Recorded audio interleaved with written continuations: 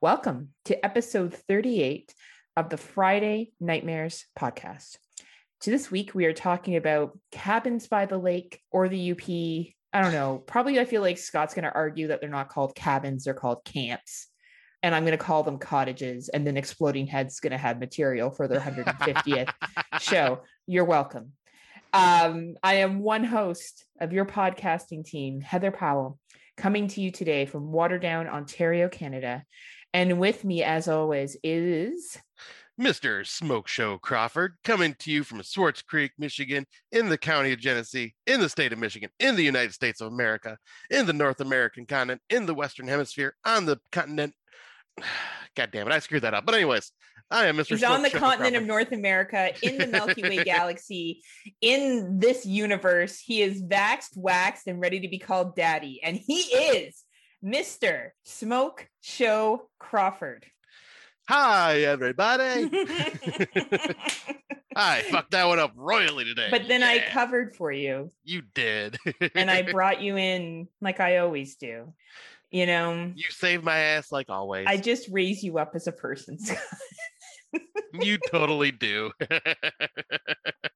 Here we are, midway through July, getting closer and closer to, I guess, our break, because Scott is going on his trip, which we talked in great detail about before. Are you getting more excited, Scotty? It's coming up. Oh yeah, I am looking forward to this. Nice escape from everything. Just be out and hopefully hearing some crazy banjos and hillbillies.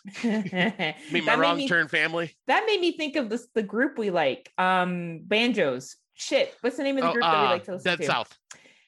Dead South. Yeah. I that totally took me to Dead South when you said banjos. I could be like, the same as my father's daughter, but I don't even care who. Yeah, I can't even remember the lyrics anymore. But she needs some good loving anyway. Yeah. She's going faster, and I say. Anyway, Slow down. We should make an 80s horror movie. Who went out when the rain was cold and the Thor? Like, oh my God. I swear to God, that folk music from fucking Blood Beach. Love it. Oh, that was amazing. Love it. So I, update. Scott is not the only one that is fully vaxxed. I am also fully vaxxed. Finally. Yeah. I got double Pfizer, not the good old Johnson & Johnson, but that's okay. I usually want the Johnson & Johnson, if you know what I'm saying. You know what I'm saying? High five. So that's very exciting. We are moving into stage 3 in Ontario next weekend, and that involves dancing at nightclubs, and strip clubs are open. So, oh snap! You probably wonder why I mentioned strip clubs. Let me tell you a little story about how I've been logicking out this whole stage thing. So we have 3 stages in the province of Ontario in terms of reopening, and then eventually there's going to be an announcement after stage 3 where there's no more restrictions or anything.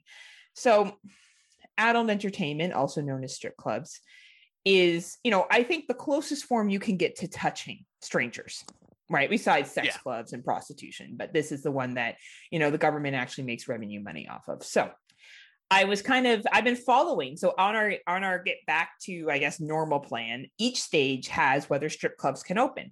And to me, that is the biggest depictor of what we'll be allowed to do, right? So if I'm allowed in theory to go to a strip club and get a lap dance from a male or female, then that's going to tell me what the rest of everything else is going to be allowed to do. So in stage 3 of the Opening Ontario plan, and I quote, "There is no limit on patrons that can attend a strip club as long as 2 meters can be kept between patrons. And 3 meters must be maintained between performances, like the strippers, and the patrons. Now, I am sure that every strip club is going to break those fucking rules. But I saw that and I was like, okay, so if we can now have people take off their clothes and, lots of things happen at strip clubs anyway. We have a whole bunch of strip clubs out in a place called Niagara Falls. And, you can pay for various things to be done in the champagne room. Male and female, by the way. Yeah. So, and whoever you choose to be attracted to. So I'm like, there's no way they're going to maintain 3 feet of distance, like maybe out in the performance stage where inspectors could come in, or whatever the case may be. So when I saw that, I got excited because I was like, well, what are dance clubs going to be like? Because, I've been waiting to get myself up on that. So dance clubs can have up to 25% capacity on the dance floor, or it can have 250 people. So the club I go to, which is called Absence, which I think I've talked about on this show before, they have drag shows and stuff like that. They'll be able to open on the inside, and they're still going to do reservations for tables for drag shows and events and stuff, but you're able to have standing room only now too. So that's really exciting. There's going to be no limits anymore on the amount of people you can sit with at a table, as long as 2 meters can be maintained. Stores will not have limits as long as they can maintain 2 meters of space. We will still have the mask mandate in Ontario, which I'm fine with. I think it will go away by the fall once we exit stage 3. But personally, I don't give a fuck. Like, wearing a mask doesn't offend me or take away any of my rights, and doesn't incapabilize my ability to breathe. I have worked out with a mask on, and it can be done. So that's fine. If it's not comfortable for you, I get it, but you actually can still breathe. It's fine. Will I wear a mask still? Yeah, maybe. Like in certain crowded areas, absolutely I will. Yeah. In the wintertime when I'm going out places, absolutely I will. It avoided me getting sick this year, and I am totally down with not getting the fucking flu. So yeah, I don't know how you feel about masks and shit. Like, obviously the mask mandate's gone in Michigan. Yeah, well, I'll say, well, you pretty much know me with the mask thoughts personally, but like, yeah, I've never had an issue with it. Like, my company where I worked didn't require us to wear masks throughout the whole pandemic, which I thought was dumb in the first place. But most of the people there already thought this whole COVID thing was a hoax. So. And, wearing a mask, you're trying to wear to protect others. And, well, I didn't feel like trying to protect others that didn't give a shit about me. So especially since you're one of the few people that went and got the vaccine, right? Yeah.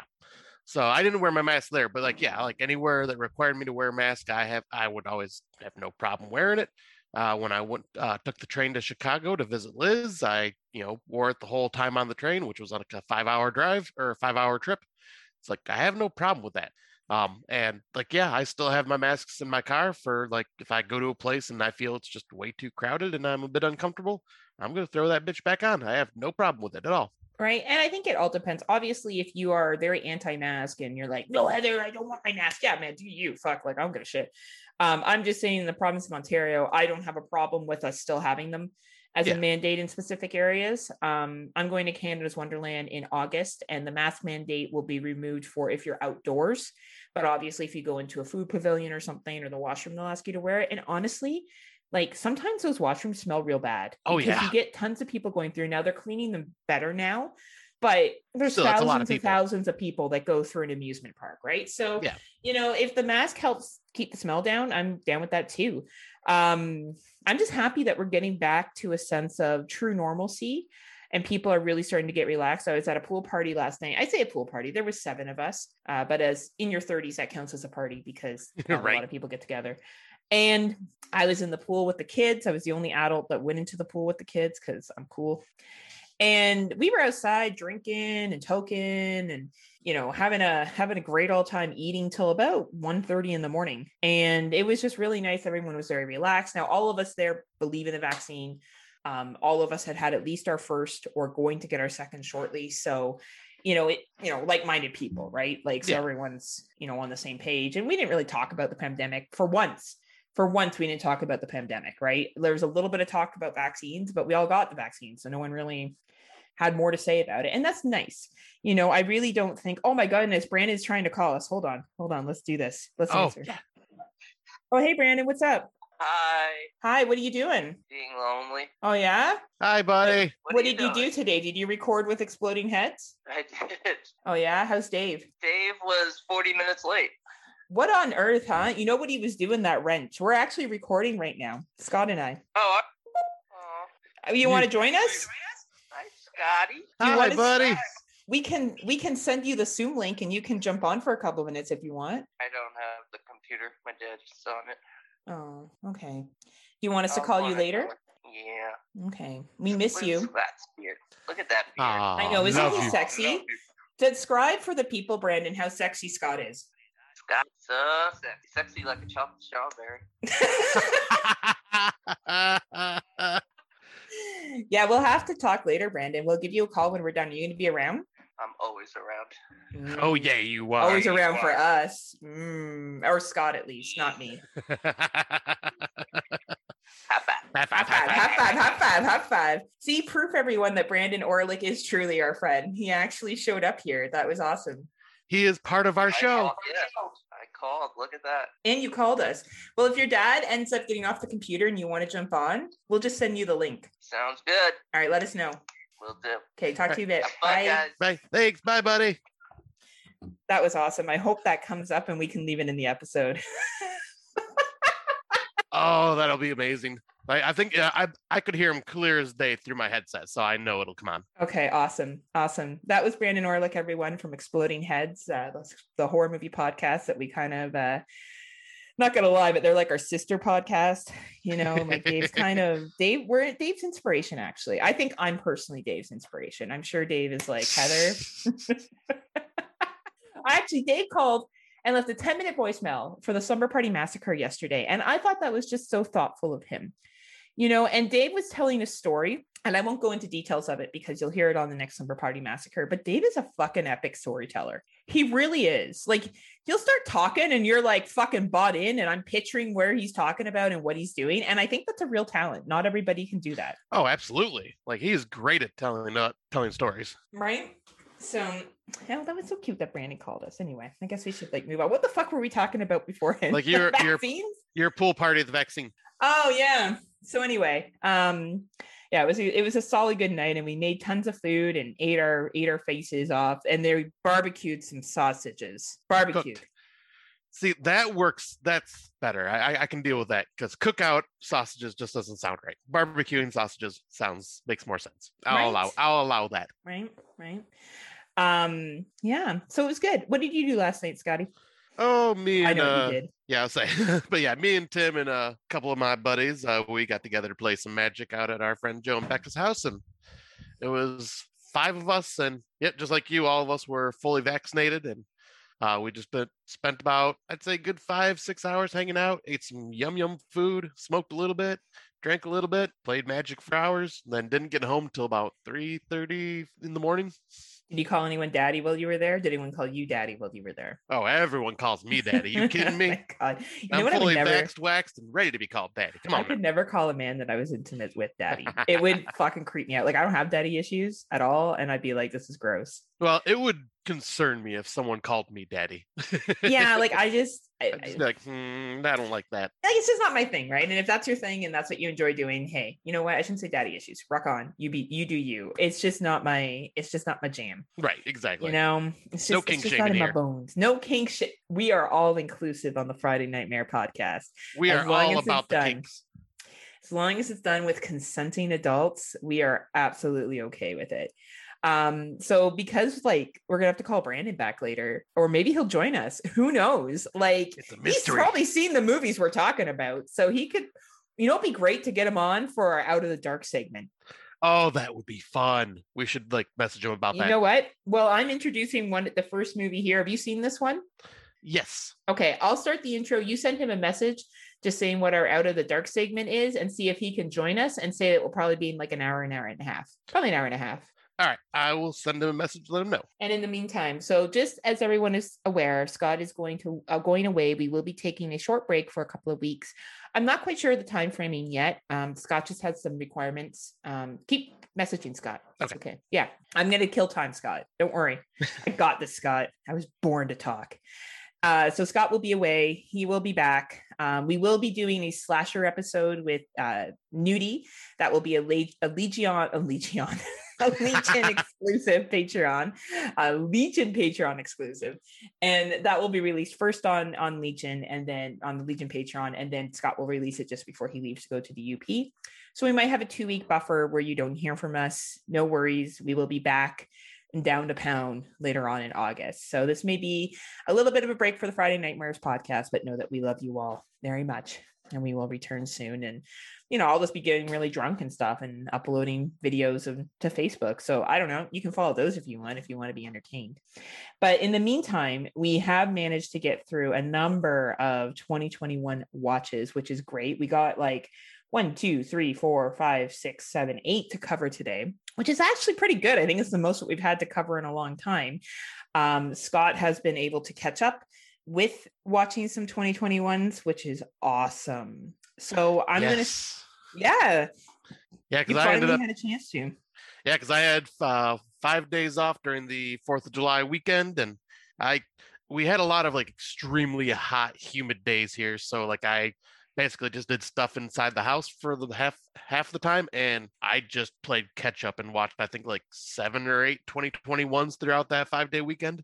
So it felt great to get caught up. You just went down to pound. You were like, movies. My fucking beer.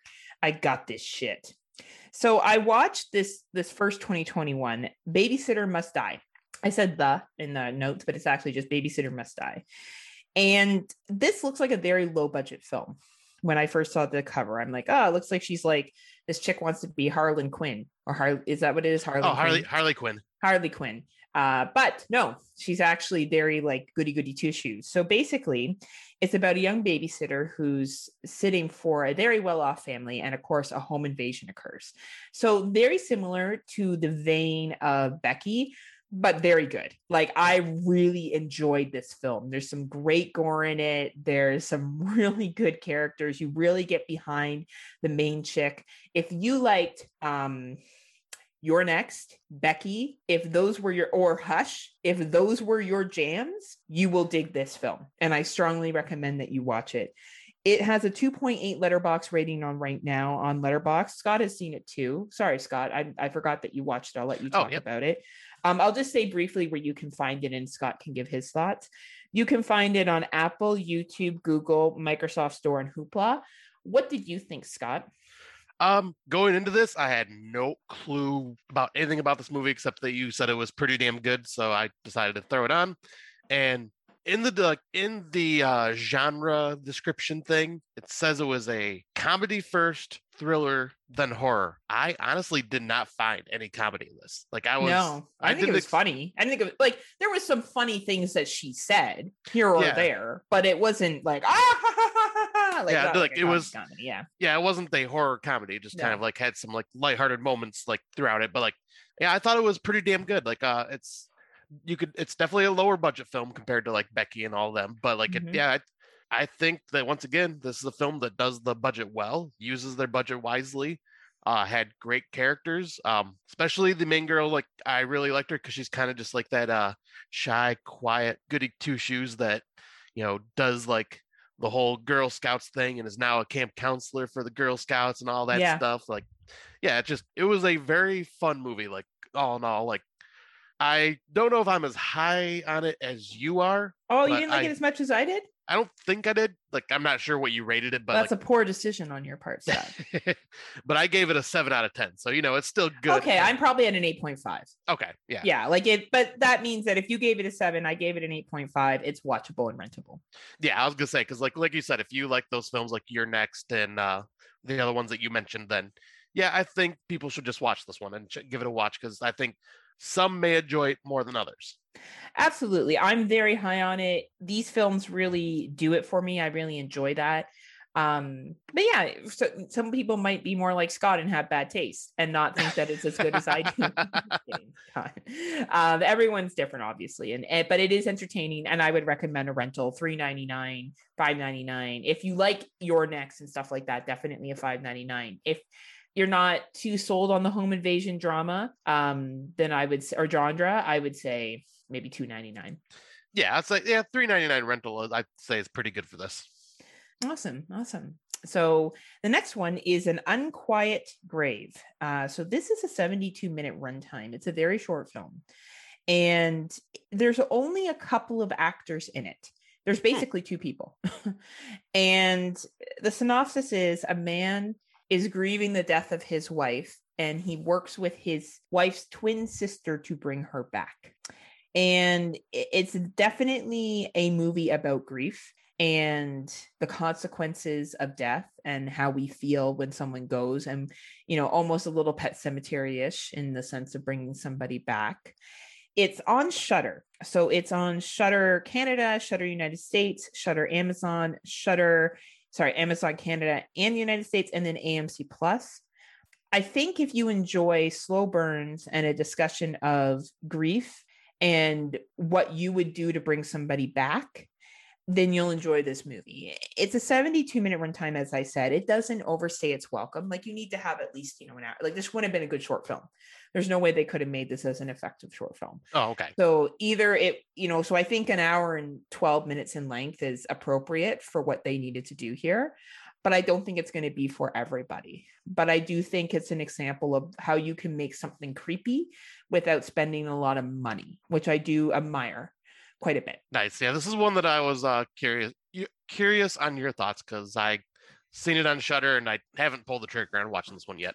It's interesting. I think it's quick, so you're not going to waste time with it. I don't know if this will be in anybody's top 10, but I think it does show that if you are going to make a movie and you don't have a lot of money, there's a way that you can make it and make it subtly creepy without, over the top gore or over the top effects. Like, I think this movie does that very, very well. And I respect it. I think the acting's really good and the writing's really good.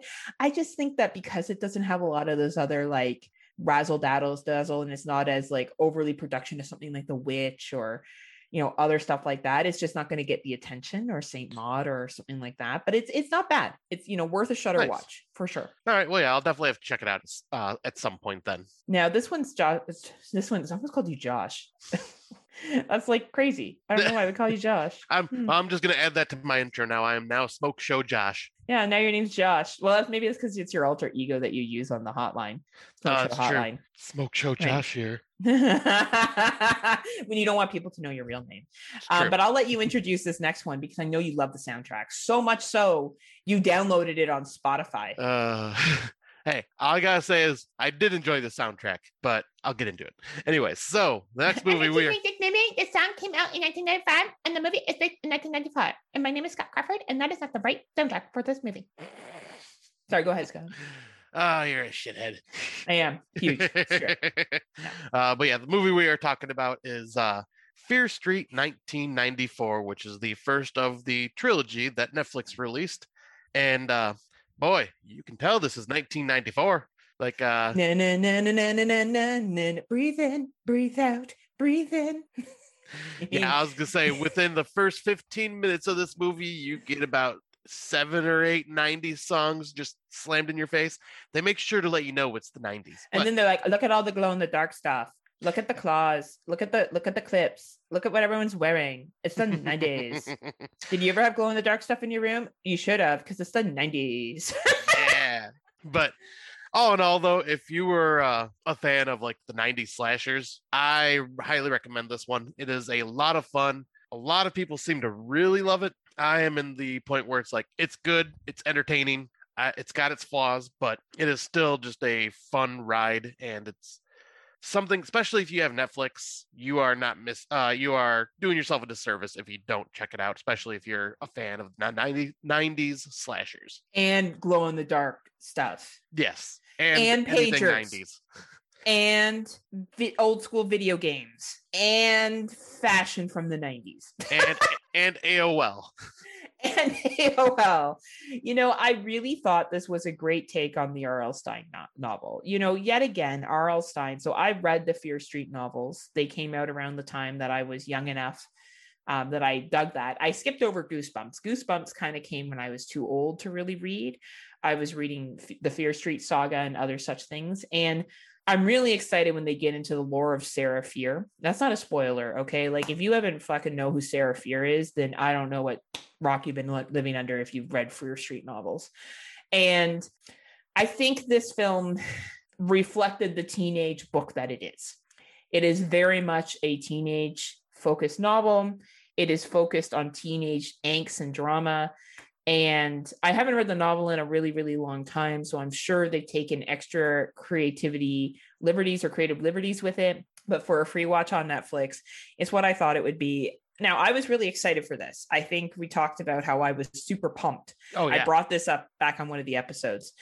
I was not disappointed, but I also didn't think this was as good of a movie as other people have said. Yes. Let me make this clear. I enjoy this film. It's well made. It lots of production value. I watched it with someone who's like a mediocre horror fan. And he was like, oh yeah, this is entertaining. I like this. Because sometimes I'll try to show him some other shit. He's like, Heather, this is fucking shit. I'm not watching this fucking piece of garbage. Go watch it with your horror nerds. I'm like, yeah, that's fair. Like, this doesn't look like a good movie. It looks like the budget has like 25 cents to it. Like, I understand, right? You know, that's something Scott and I can sit through. And we've sat through some doozies before this. I watched together. Oh man, have we? Oh boy, oh boy. Or separately that we've watched for the episode that I found and recommended. I'll never forget that prom fucking shitty movie that I made us watch this year. Oh my God. Oh, what? You mean the movie that reminded us that the mother died? Did you know the mother died? Anyway, I think this film for what it is good. Do I think it's top 10 list for me? Probably not. And I'm looking forward to the other ones too. I think they're great. I just think there's other movies out there that are better personally, but I don't think this is a bad film. And I think, you know, you would be at a disservice if you didn't watch it and you had Netflix. Yeah, because I was going to say, pretty much if you love Scream, I Know What You Did Last Summer, and all that stuff, this definitely does the homage to all of those films. And absolutely, it's done well. It's filmed well. It reminded me also of Scary Stories to Tell in the Dark. Yes. Similar kind of theme to that. Yeah, very, very similar. But yeah, like it's done well. It's acted well. The effects are really good. The practical effects are damn good as well. It's gory. Yeah. It's rated R, which is awesome. But yeah, it just there's some plot issues I had that keep it from being like anything above an 8. But it's also based off a novel that was written, and they've used creative liberties with it. You know what I mean? Like, I'm not criticizing your critiques. I think it's fair, but it was never meant to be like I don't know. I walked into this going, I hope it's entertaining enough. I think some people praising it is great, but I'm like, it's fine. Yeah. Like, it's fine. Yeah. You know, there's other movies that have definitely been better. Some that we have on this list. One in particular, I think is just fucking. And yes, it's Canadian, Xander, but I didn't know that going into it. I found out at the end, Xander, that it was Canadian and filmed in my city. So, but we'll get to that in a bit. But yeah, I'm glad we both think that people should watch it. I'll be watching the second one tonight. Yep, same here. So we'll talk about all of them. I think one day we'll do like a adaptation from book series to movie, and we'll do stuff like Scary Stories to Tell in the Dark, the Fear Street movies. Oh yeah. Right. There's so many we could cover. So that could be like a multiple episode one. Exactly. Like we could do one just on Fear Street. We could, because eventually they're going to do a sequel to Scary Stories to Tell in the Dark. Yeah. So, and I love that. I actually think that's one of the better films of adaptations. I thought, and I could watch that again and again. And I look forward to the day that we cover that. There's certain movies that we've kind of kept from covering yet. And I look forward to when we cover them. Yeah. I enjoy agree. them so much. I think we have a lot of fun plans in the future with some of these things. Yeah, absolutely. I let you talk about the next one. I haven't seen it, so. All right. So the next one, I went back to the theater because why the hell not? It was the 5-day vacation that I had during the 4th of July. And what better way to celebrate the American independence than by watching the latest Purge film, The Forever Purge. And this one was... I've seen all the other Purge films now because I watched them all for a first-time watches last year just because I had never seen them all. And they're all, decent. They are very on the nose with their political messages and their social commentaries. And if you're fine with that, then, and you liked the other ones to an extent or whatnot, you will like this one. It is more of the Purge. This one just covers more about immigration and racism and pretty much people not liking foreigners being in our country, as they would put it. And were the foreigners Canadian? Yes. No, though. What's her name? Heather Powell? Though I will say, Canada was definitely one of the heroes in the movie. in a way. We Are Always the Hero. Is that where people flee to? Yep, that in Mexico. Oh man, I fucking flee to Mexico. Fuck Canada. Yep, this one focused on Mexico because they were all in Texas where the characters were. But yeah, I would flee there too. Well, now does this take place after election year? yes. Okay. Yep, this is the whole founding fathers, like I forget what the name of them are, but pretty much the people that enjoy the purge decide to come together and say, you know what, screw this. Every day is purge day. But I thought, okay, I gotta watch the movie because I'm all like, no, at the end of election year. I'm already like thinking about what happened, right? But yeah, I recommend checking this one out. It's very fun. Especially like I said, if you like the other Purge films, it's more of the same. This one I feel has a little more action to it. I feel the story's a little better. It's obviously still a little on the nose, but it's still very entertaining and easy to watch. And unfortunately, once again, just like most Purge films, feels like this could happen. You're like, isn't this just what's happening today? Isn't this the news? Pretty damn much. I don't mind the Purge films, but I'll be honest, I do find them a little, which is says something for me. I find them really low fruit political shit. Like, I feel like it's like, this is what will happen if people don't control their anger and we have hate in our society. Like, I feel absolutely. like I don't understand how more people who are like, I wish stuff wasn't in my face all the time about like the Me Too movement and shit don't hate the Purge films. Like, I feel like the Purge films are the most in your face, like political horror films you could get to nowadays, modern. Yeah. Right? Oh yeah, it's slapping you in the face. Jordan Peele shit, like Jordan Peele stuff, like you got to kind of put on your thinking cap and be like, oh, okay, he's being subtle about this. The Purge isn't being subtle at all. They're like, poor people need to die. Yeah, pretty much. You know what I mean? They're like, poor people suck. They suck our economy. Poverty is their fault, and they need to die. That is like every single Purge film. And pretty much like racists and white supremacists and crazy conservative gun nuts are the ones that would join in on the Purge, is basically what it always says. You know what I mean? Like, so anyway, do you think it's worth going to the theater to see? Yeah, if you can get to the theater to see it and you are a fan of the other ones, I would definitely recommend this. It's fun. Honestly, I like this one better than most of the other Purge films. This may be my favorite one of the franchise. Oh, wow. What did you think of the one that came out that was after election year, but it was supposed to be a prequel? Oh, the prequel, I actually enjoyed quite a bit. Once again, that one felt really a little too close to home with like the way it focused on the poor country, or not poor country, but the poor areas, and basically just like the racism that was put in on that one too. Like, I liked it. I thought it kind of gave a whole another layer to the new founding fathers thing with the Purge. So we should do a Purge series one day and like talk about the political aspects of it. Not do movie review, just talk about the themes and stuff and how it carries through. We could probably do a full episode just on the Purge films. Oh, we absolutely could. Right. Yeah, interesting. Well, thanks for taking one for the team. That is available at theaters. They haven't released it on VOD up here yet, but that's probably because theaters are opening next week. So we'll be able to see it in theaters up here in Ontario. I don't know if I'll go see it in theaters, I'll be honest. Like, I like the Purge movies, but they're not like, weirdly enough, they're not my main jam, which is surprising. Right. Well, this is the same thing for me, but I think it's just more, I want to go support the theater, and I just like to support horror in theater as much as I can. Look at me. My name's Scott. I'm just a supporter. And plus, I mean, I can't pass up a giant tub of yummy popcorn. In your face. Nom, nom, nom, nom, nom, nom, nom, it's like the size of my damn head. My head's huge. It is. You live in Michigan. Big head. Big head. Like mine too, my bowling ball head.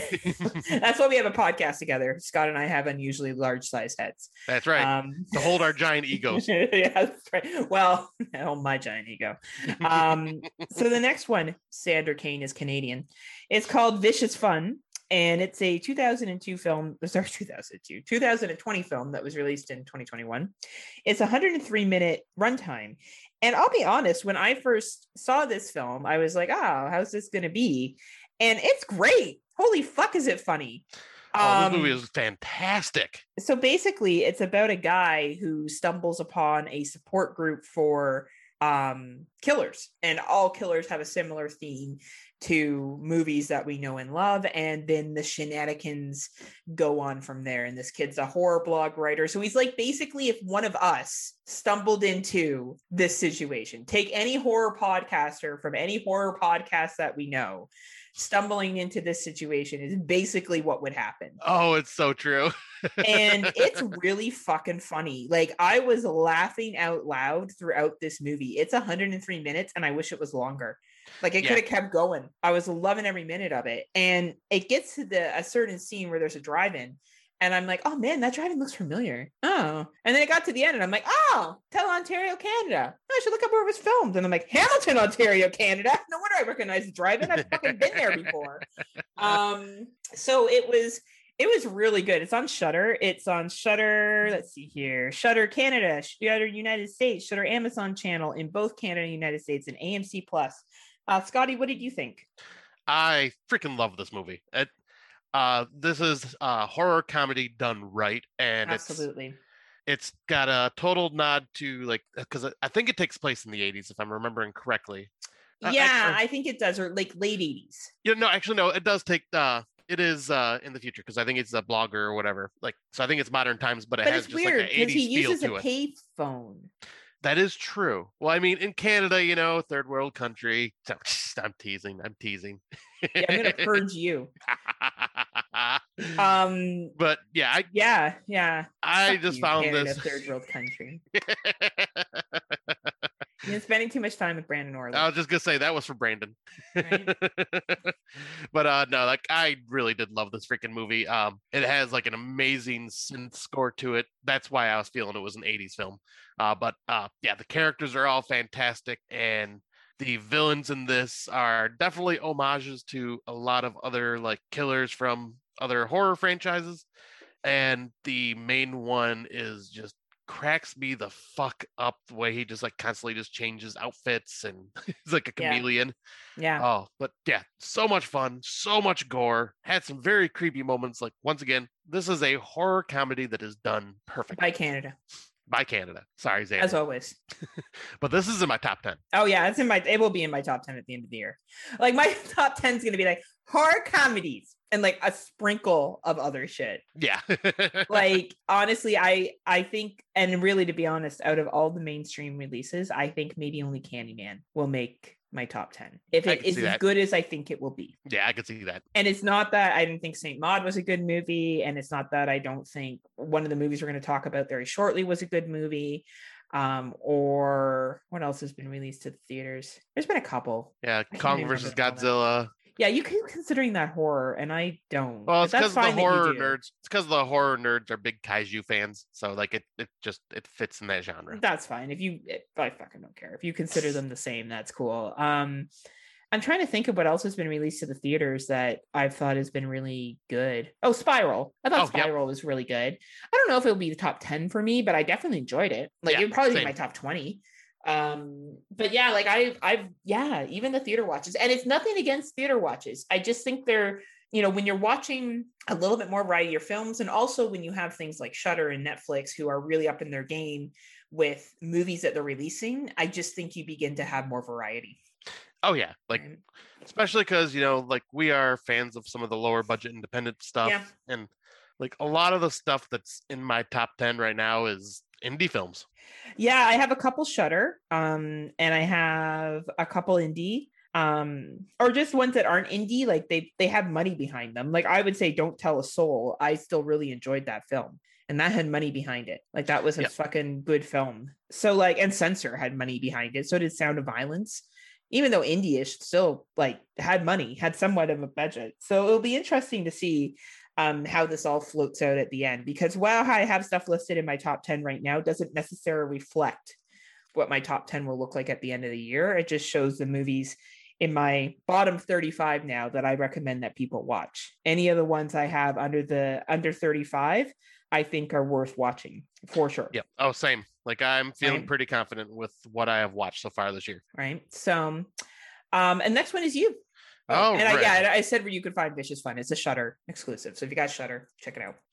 All right. So this one's a bit hard to explain, so I'm just going to read the synopsis real quick. But this is Gaia. On a surveillance mission in a primordial forest, a park ranger encounters two survivalists following a post-apocalyptic lifestyle. The boy and his philosophical father seem to have their own religion and a mysterious relationship to nature. Many suspicious aspects to their existence, but when the cabin is attacked by strange post-human beings one night, she learns there is a greater threat in the emergent wilderness. This one is so freaking well done. Really? Yes, I loved this. Where did you find it? This one I found on our good friend's Plex, but it is available on iTunes, Vudu, Google Play, and Amazon. Okay, cool. But yeah, this movie, it's artistic without being artsy fartsy. So artistic done well. Yes. And it's basically about like Gaia, Mother Nature, and like the types of things that can that almost feel like could happen in a way. Like it's supernatural, but not. Like the creatures in this are very unnerving, and the makeup effects for them are incredible. If there are fans of the video game Last of Us, you will see a very similar resemblance of these creatures. Like they are very similar. That's what this movie reminded me of, Last of Us, with the creatures. Cool. But like it's very well done, amazing acting, very good story, very creepy, and just such a beautiful film. Like this is a high recommend. Like, so obviously you recommend that people rent it? Yes, pay any price to rent this. Like if this sounds like something you like, your type of jam, it is worth. Is it Lovecraft? No. Are you sure? I would say this is just more like, I wouldn't even know what to call this really, but it's just good. Very, very good. Awesome. Well, thanks for bringing it to the table. It's one I haven't seen or heard of, so it's hard to do nowadays. I know. I'm trying to bring my A game back again and show you up. No. Well, you always show me up, Scott. Always. You're just better all around. Many ways. Please. So many ways. The next one is A Quiet Place 2. Now, okay. I like A Quiet Place. I think it's okay. Yeah. Now, that is not taking away from the incredible acting, filming, concept. Great solid film, much like Saint Maud, in the sense of like, I respect it. It's just not necessarily my jam. Yeah. How do you feel, Scott? Pretty much the same way, though. I think I like it a little more than you, but I think that might be because I seen Quiet Place in the theater, and the theater experience was extremely incredible because everyone in the theater I have never seen so fucking quiet in my life. Like people were afraid to even eat popcorn because it was just like they were afraid to make any noise. Well, yeah, of course, what you see what happens if you make a noise, right? Right. My biggest issue is the whole fucking plot of, oh, we lost a child in the first movie. Let's have a baby in the middle of this horrible apocalypse of creatures that hunt by like any slight sound. And that just bothers the fuck out of me. Yeah, I know that plot point really bothers you. That actually doesn't bother me at all. I just assume because they're grieving so much for the loss they had that they would attempt another child. I mean, it makes sense, but at the same time, it's just like, really? This is just going to put all of you at risk. Babies are not quiet. No, and I think that's reflected very much in this film. I do love the acting. I love the filming. I like a little bit more of the backstory that we get in this film. I enjoy that piece quite a bit. I found the first hour boring. Really? Yeah, I did. I thought it was fine. Okay, but I was like, oh, I get it. And I will say the music is good, but it started to pick up for me when the action started to pick up. When I felt like there was more involvement of how things have progressed as a society, I found it more interesting. Okay. Right. Yet again, excellent film. Well done. I've just realized these two films are not my top films, but that doesn't take away from the impact that they have, what they represent, how well they're presented. It's just not my jam. Yeah, it's fair. Just not my thing, but that doesn't mean that they're not good. They're absolutely good. Similar how I felt about Midsommar. Right. Not my jam. Excellent film. Right. So. Yeah, for me, I would say I like the sequel better than the first film because there is more action. You do get a lot more character development, I feel. And the backstory of when everything kind of happens, like I kind of like that. Like it was, I think, all around a lot more interesting because in the first film, it just felt like you only seen one of the creatures. In this one, you see a lot of the creatures. Like you do. And I think this one set the stage that clearly there'll be a third. Yeah. Obviously this is going to be a series. You know, the first one was so successful that they were able to build on it, and I think that's great. I think the character development, you're right. Like, I think the characters are really good. Like, you care about what happens to everybody. Yeah. And that's incredible with not a lot of dialogue, just facial expressions for the most part, right? There is some dialogue in this, but it's minor. Great film, just not my necessary jam, but I recommend that if you liked the first one, theater experience for this one. Absolutely. Yeah. I was like, if you like the first one, you're gonna love this one, is how I look at it. Yeah, absolutely. And that should be playing in Canadian theaters soon. I did watch a copy from a good friend's Plex, which is how I was able to see it.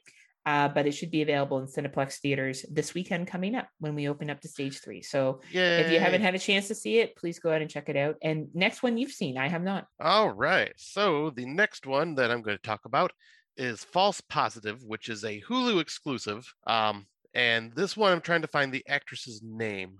It's Alana Glazer. She was in the female comedy Broad City on Comedy Central. But she is the co-writer and actress for this film, and she's the main actress. She was, like, I'd say almost full-term pregnancy when she was acting in this film, so her being pregnant in this film is really her. But after months of trying and failing to get pregnant, Lucy and Adrian finally find their dream fertility doctor in the illustrious Dr. Hindle, who is also played by Mr. Pierce Brosnan.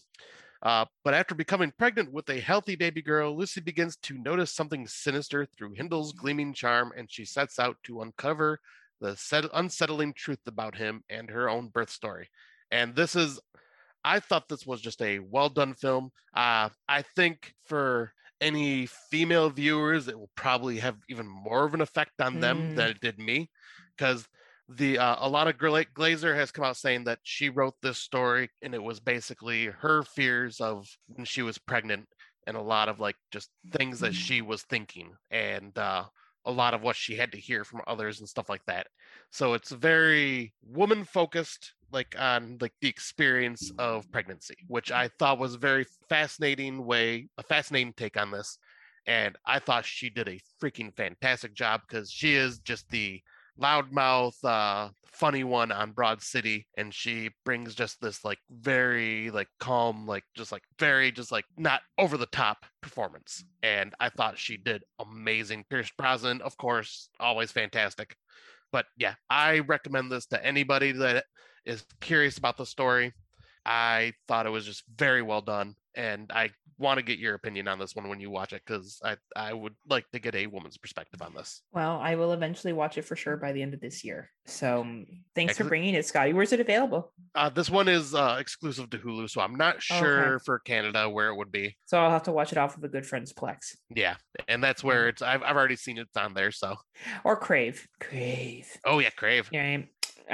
So the final film that we're going to talk about is Werewolves Within. So this is a 2021 film. It is a 97-minute runtime. Scott watched this one first and then recommended it. Oh, it's really fucking funny. It's great. This is like Fargo on like that was comedy. Yep. Like real comedy. It's really good. It's a werewolf movie. And you don't see the werewolf till later on in the film, but it's great. This movie is like a political movie, but it's like if you like Saturday Night Live skits, you'll like this film. This seemed very Saturday Night Live skitsy to me, and I like Saturday Night Live skits. This isn't necessarily pushing a specific political message or anything like that, but they just make fun of everything. Like they just make fun of all groups, and it's really comical.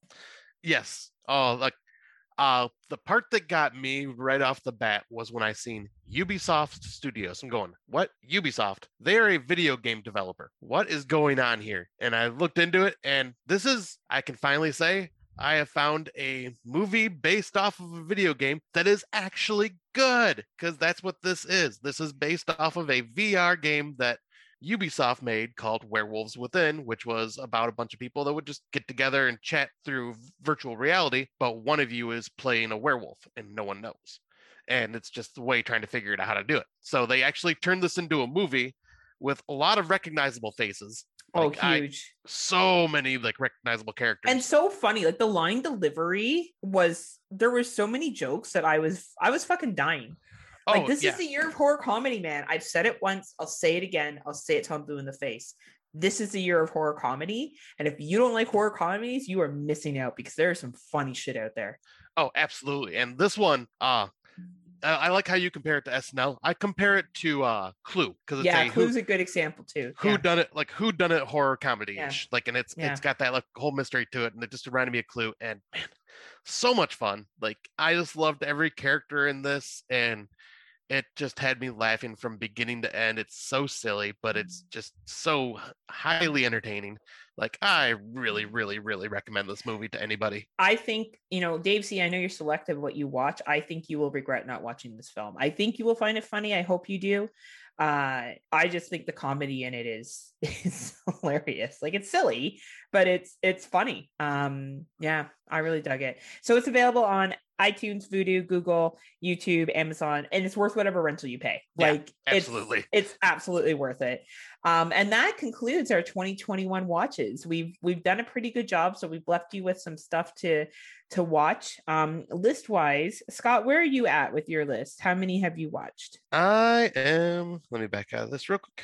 I am at 108. We'll probably be at 109 tonight when I watch the Fear Street movie. So I'm at 122. I'll be at 123 tonight when I watch the Fear Street movie. I think I'll probably hit over 200 by the time we get to our awards. Maybe 220, 225 at the most, which I think is fine. I think we'll have more than enough. I'll have more than enough to choose from that. I think once you hit 200 films, you really do have an idea of what's good and what's not. And you learn each year, right, as you do this. And there's a lot of gems that I honestly would miss out if I didn't watch stuff, but I also do watch trailers, but we're going to get to talking about that. Oh yeah. I will be surprised if I hit 200 this year. I'm going to try for it because that'll just, like I said, give me a lot of options for when we do our awards. I'll probably do a lot more cramming in a lot of these movies that I may have missed on, like by the last month before the year end or whatever, but we'll see where I'm at by then. Yeah, totally. So we'll get into our older films, and I'll bring up mine, I guess, first. Well, you actually have an older film this time. I do. I'm shocked. The Prowler, for me, 1981. Have you seen The Prowler? A very long time ago. I don't remember a whole lot from it. So for our 80s shows, I was trying to watch some slashers that I haven't seen, and The Prowler was one that I haven't seen. I think it's Christian from Exploding Heads that says this one is boring, and I kind of agree with him. I was like, it's okay. I do remember it being boring. It just had some decent kills. It has some decent kills, and the guy looks like an angry G.I. Joe, and I totally I get it. I get his reasoning. I get that the whole dance is going on and like the killing that occurs from there. It's interesting. Like, it is an interesting enough film. I'm glad I watched it finally, but definitely not my favorite. It has a 3.0 rating on Letterboxd. I think that's fair. I do think it's, yet again, well done, good character development, but it was okay. Honestly, it's not going to make my top 5 slashers. So I'm just glad I watched it. So I could at least say that I've seen it. Right. Yeah. I like, that's probably one I won't revisit because I know I just wasn't a big fan. And yeah, if you felt it was still boring, I'm not going to bother. Yeah, I wouldn't bother. Honestly, like if you watched it once, I don't think you're going to watch it again. I'd be like, oh man, changed my mind. Right. Right. All right. So you want me to jump into mine? No, I want to skip over it and move to what we've been listening to because I don't believe you actually watched an older film. Oh, okay. So This one is thanks to my good old buddy / roommate, Tim. He found a trailer and he was just like, oh my God, this looks so ridiculous. We need to watch it. And that is Lumberjack Man from 2015. As the staff of Good Friends Church Camp prepares for spring break filled with fun under the sun, a demon logger rises from his sap boiler to wreak vengeance and where? From his sap boiler? Sap boiler. Okay, I just wanted to make sure I got that right. To wreak his vengeance and feast on flapjacks soaked in the blood of his victims. This movie is so ridiculous, but oh my God, is it fucking funny. Is it so bad that it's good? Yes, I would say that. Like, it is just, it's got lots of TNA. That's just like, Oh man, that's all like, Tim wants. No wonder he picked it.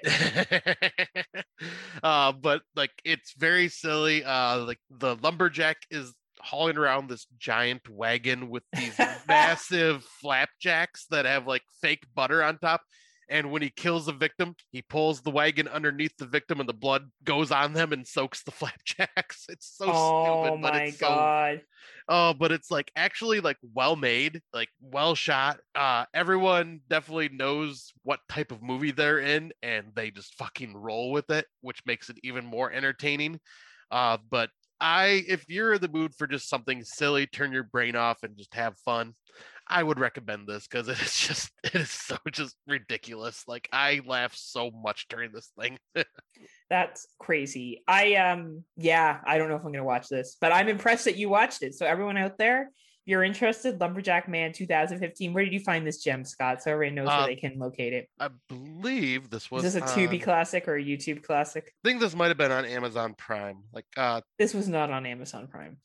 Yeah, I'll say it's Amazon, iTunes, Vudu, Google, and Amazon again. So I'm assuming one is Prime and one is to rent. So if you have Prime, you could watch this bad boy.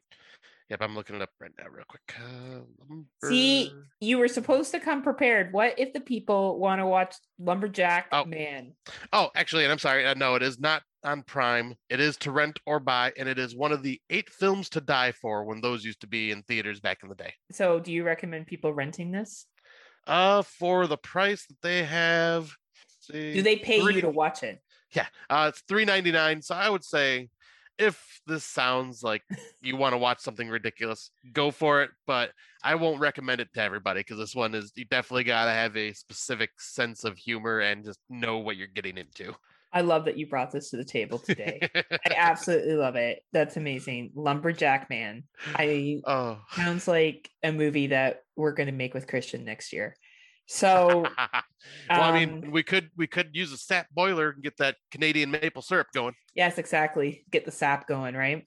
So that was our older movies. Thank you, everyone, for listening to that. We have a 1981 classic and some garbage that Scott found. 2015. You're welcome.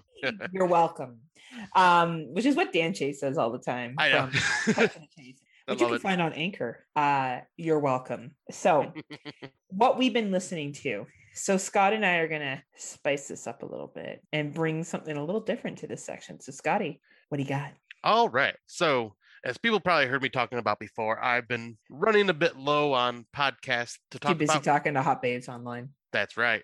But no, like, I've pretty much run the gamut of all the podcasts that I listen to. We've talked about them all. So I wanted to bring something a bit different. So what I am listening to right now is an audiobook. Since I cannot watch. Scott can't read. Yeah.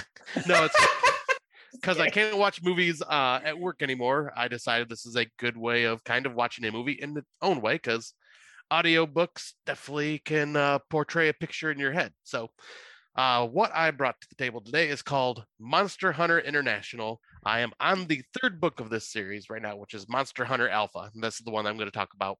But it's basically about a independent group of people that are specialized in hunting monsters, because monsters are real. And they are basically working alongside the government, but also not, because the government also has their own monster control bureau that tries to hide monster attacks and kills anybody that tries to blab that monsters are real. But they are basically bounty hunters that get paid huge lump sums of money for killing any types of monsters. And it could be werewolves, vampires, zombies, former presidents of the United States. Yeah, chupacabras, cults. It is all sorts of like monsters they bring into this, and this brings in the elder gods, or also known as the old ones, which are Lovecraftian horrors. Oh my god, you already lost me. But this one, I would say, the 3rd book is about Earl Harbinger, who is the leader of the monster hunters, and he goes to the UP of Michigan.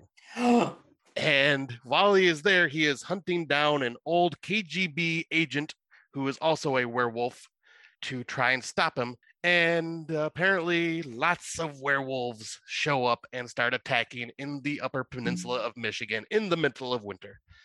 And I In just the found, galaxy, in the Milky Way galaxy, in the sorry. but I just thought this was like a fascinating story. It's a fascinating story. Characters are amazing because it's written by Larry Correia. He does a fantastic job as a author, but I just thought this was unique because not many, I don't think there's any horror films or even horror books that take place in the Upper Peninsula, and that is a great place because everybody is so isolated. But I just, if this sounds like anything like you would be interested in, I highly recommend this series. I freaking love it. I've listened to it multiple times throughout, like when I worked third shift. There are 8 books in the series now and a couple side books that have short stories in them as well. But it's Monster Hunter International is the first book, and then going forward from there. And these are very graphic, very adult themed books. Like how graphic? Oh, let's see. People getting their guts ripped open and like played with, and heads ripped off, and people. Oh, like not sexy time graphic. Not in this one. Oh, that's too bad. But like, there a lot of the characters in this are great. But yeah, there's even like elves and orcs, and every fantasy creature you've heard of is pretty much real in this world. Awesome. Thank you for bringing that, Scott. It's nice that we bring different things to the table, and that you brought the audiobook today. Yeah, I wanted to do something different. I probably rambled on more than I should have, but you know what? Oh, never. You don't talk nearly as much as you should. Oh, well, thank you.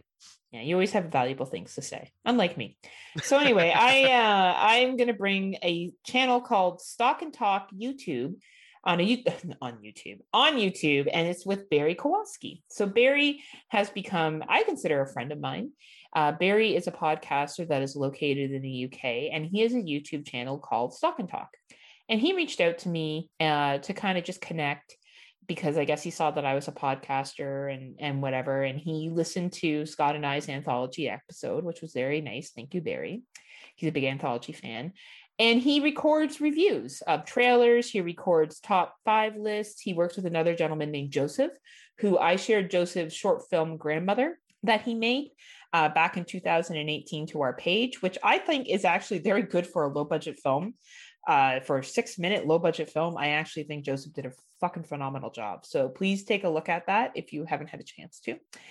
And Barry's really cool. Barry is very similar to Scott and I. He very much just states what his opinion is, and he understands that everyone has different opinions. But recently, he did a top 5, or not top 5. He did an overrated, underrated slasher. Now I know people fucking hate that term, overrated, underrated. I personally don't care if people use it. And Scotty, this is a man after your own heart, because he said Prom Night was overrated. Oh, snap. Right. And he also said Friday the 13th Part 4 was overrated. But he had some good arguments, honestly. And it wasn't that he was saying that it was a bad film. And he even said Sleepaway Camp was overrated. But here's the reason that he gave.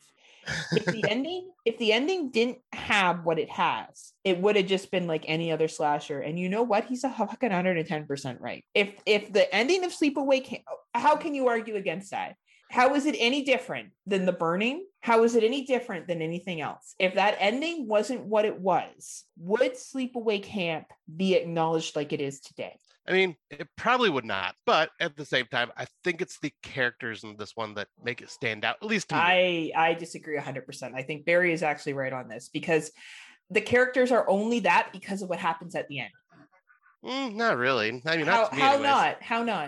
Well, I mean, we got her brother, Angela's brother, in this one that I just like. He just stands out to me as like a young kid that's just fiery. Like I don't know. I just like the characters in this one. Like I think you're looking at it with bias, because I think if we're real honest, and the ending didn't have what it did, and I'm not trying to like argue with you, I just think Barry made a valid point.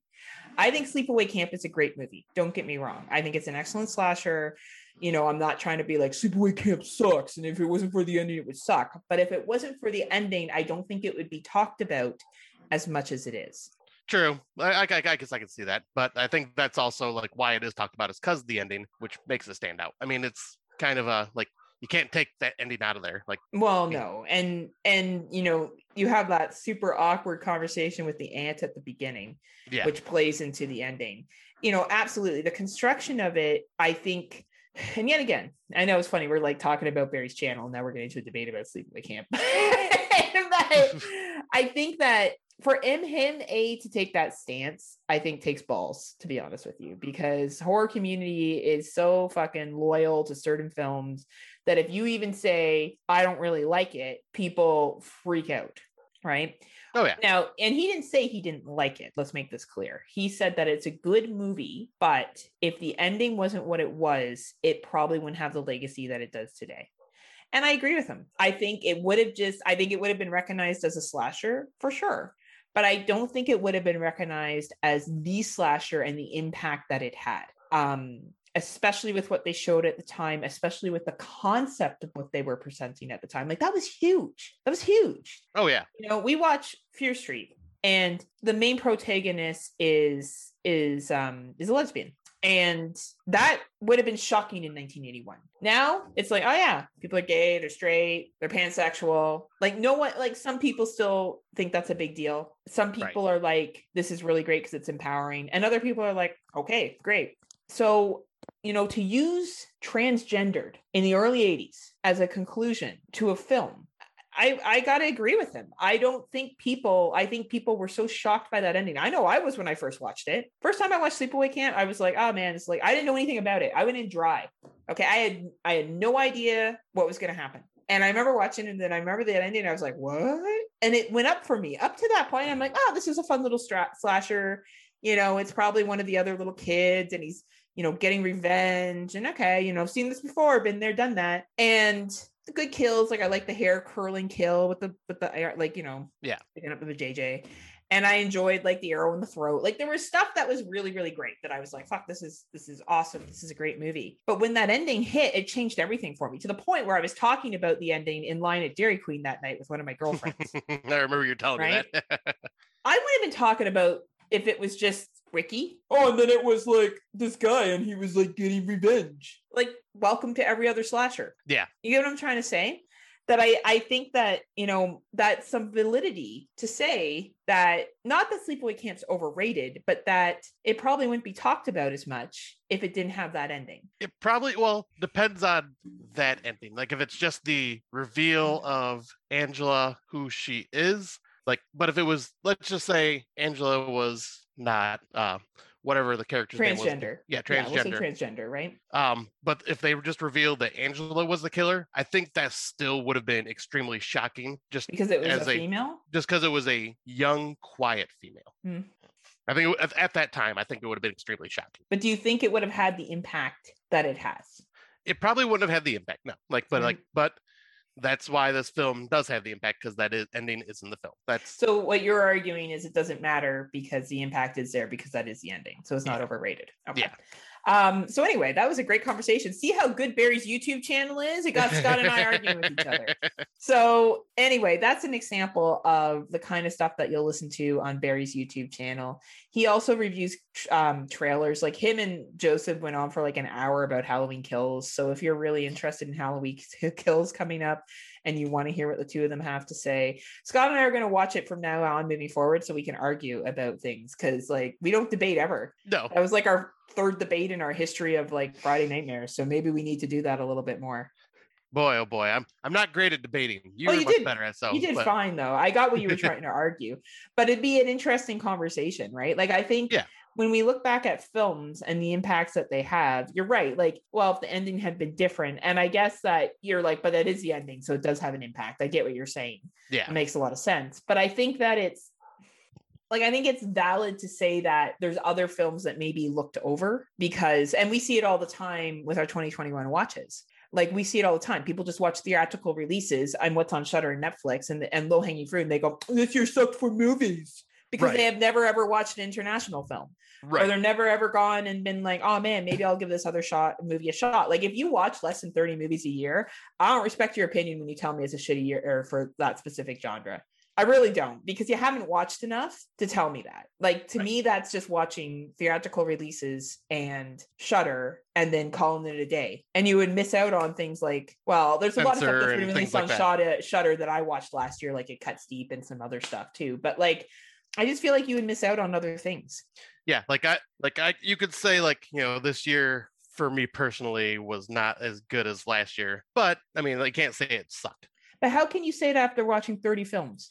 Honestly, I guess it really depends on what the 30 films are, for honestly, then why do we bother watching so many films that we do? Because we have fun with it.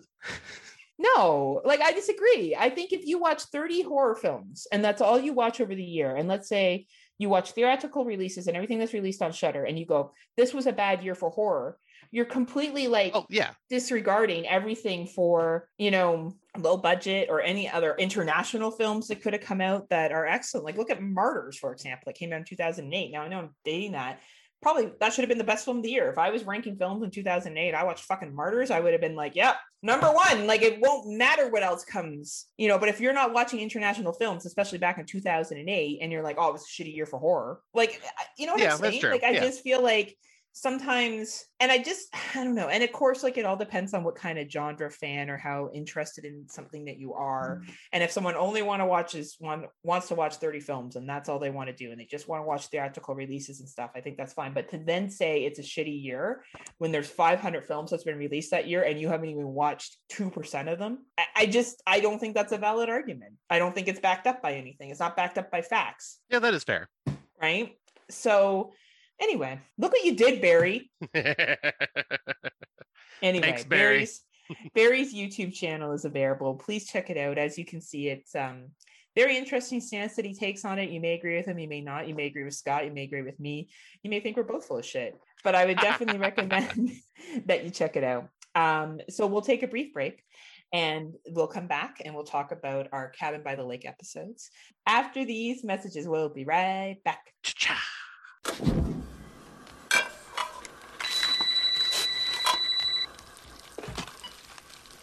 Hello? Hello, who is this? Who are you trying to reach? I don't know. Oh, I think you've got the wrong number. Do I? I'm gonna hang up. Wait, don't hang up. What's that noise? Popcorn? You're making popcorn? Uh-huh. I only eat popcorn when I listen to podcasts. I'm about to listen to a podcast. Oh, really? Which one? Probably the podcast on Haunted Hill. Is that the one with the two guys with the beards? Yeah, Dan and Gav. Dan and Gav. Yeah, that podcast was scary. I liked it. Most episodes, they look at 2 different horror movies. Each episode, they look at a world of the strange, where they look at weird things from around the world. Sometimes they even do special episodes where they look at different genres or directors' discographies and talk about them. Do you have a boyfriend? Maybe. So where can I find the podcast on Haunted Hill? Well, you could go to legionpodcast.com, Facebook, Twitter, or just go into iTunes and search for the podcast on Haunted Hill. So, are you going to ask me out? Welcome back. As Scotty will be experiencing soon, we're going to be talking a little bit about going to the cabin by the lake. Now, you're on a lake at is it camp or cabin? What do they call it? It's a cabin. It's a cabin. It's by the lake, isn't it? Yeah, we are actually nestled right between 2 lakes. We have Beaver Lake and Bass Lake. You do. Yeah. But we have Scotty's going to get some tail. yeah. We have Beaver Lake and Bass Lake, and I think it's Beaver Lake is the one that our cabin has the dock on it, so where our speedboat is and all that. And then the other lake is, I'd say, about 500 feet, 600 feet away from the cabin, and it's a fishing lake. But Awesome. yeah, like we are literally just like a little peninsula in between these 2 lakes. That's adorable. Oh. It's Well, nice. So cabins, camps, cottages. I have a couple of friends that have cottages and I've gone up to them. One of my favorite cottage stories, there's 2. My buddy's parents used to have a cottage up in Perry Sound, and they were right on the lake. You had to actually take a boat to get to their cottage because it was on an island. And we used to rent heavyweights and eat junk food we would go up there Friday to like Monday, and we would rent heavyweights at the video store. Nice. And buy a whole bunch of fatty food and eat it and watch heavyweights. That was like what me and my buddy Andrew used to do all the time. And that's awesome. Anyone that came to the cottage, it was like that was the tradition. We would go swimming off the dock, and it was like murky water, but murky water's never bothered me. Like I'll swim in murky water. And one time we went sailing and he was being a dick and he flipped the sailboat, but he got it stuck in the sand. And his parents were out with the other boat, so he had to connect the motorboat and pull the sailboat out with the sand. Like it was like literally stuck upside down to pull it out. And then I had another buddy who we went to Tobermory and stayed at his family cottage. And you know, at this point, his parents were there, but they were like, they didn't really give a fuck what we did. So my girlfriends and I were, there was 3 girls and we were all 17 and the guys were all of age and we were fucking lit the entire time we were there. Like it was just drink, drink, drink, drink, drink. And I met, here's a really cute story. So his next door neighbor was a family from Michigan. Oh, no shit. Yeah. And my buddy who I went up there with, I had a crush on, and he kind of had a crush on me, and we had kind of like talked about dating, and we kind of like made out one night when everybody went to bed and he wanted to like have sex. And I was like, you know what? I don't think we should, because my girlfriend was there and she really liked him. And I didn't want to make her upset over the trip, right? Because I think we were there like Thursday to Monday. We were there for a little bit of a trek, and this was probably like Friday night. So I go to bed and the 3 girls are sleeping in the one room and the guys are like in another room, right? It's like the parents didn't want us separated, right? Like that would do anything. You just go outside and bang, but right. Anyway, it's fine, right? And I think there was a tent outside like that they left out in case someone wanted to go sleep outside. So anyway, my best friend Michelle at the time, myself, Michelle, and Kim. So Kim was the girl that liked this guy. And so I fall asleep, right? And I wake up the next day and Michelle's like, oh my God, Kim and Phil went out to the tent last night. I'm like, what? And she's like, yeah, I heard them, they were making out beside me while I was sleeping. So he made out with me earlier and then he was making out with this chick, right?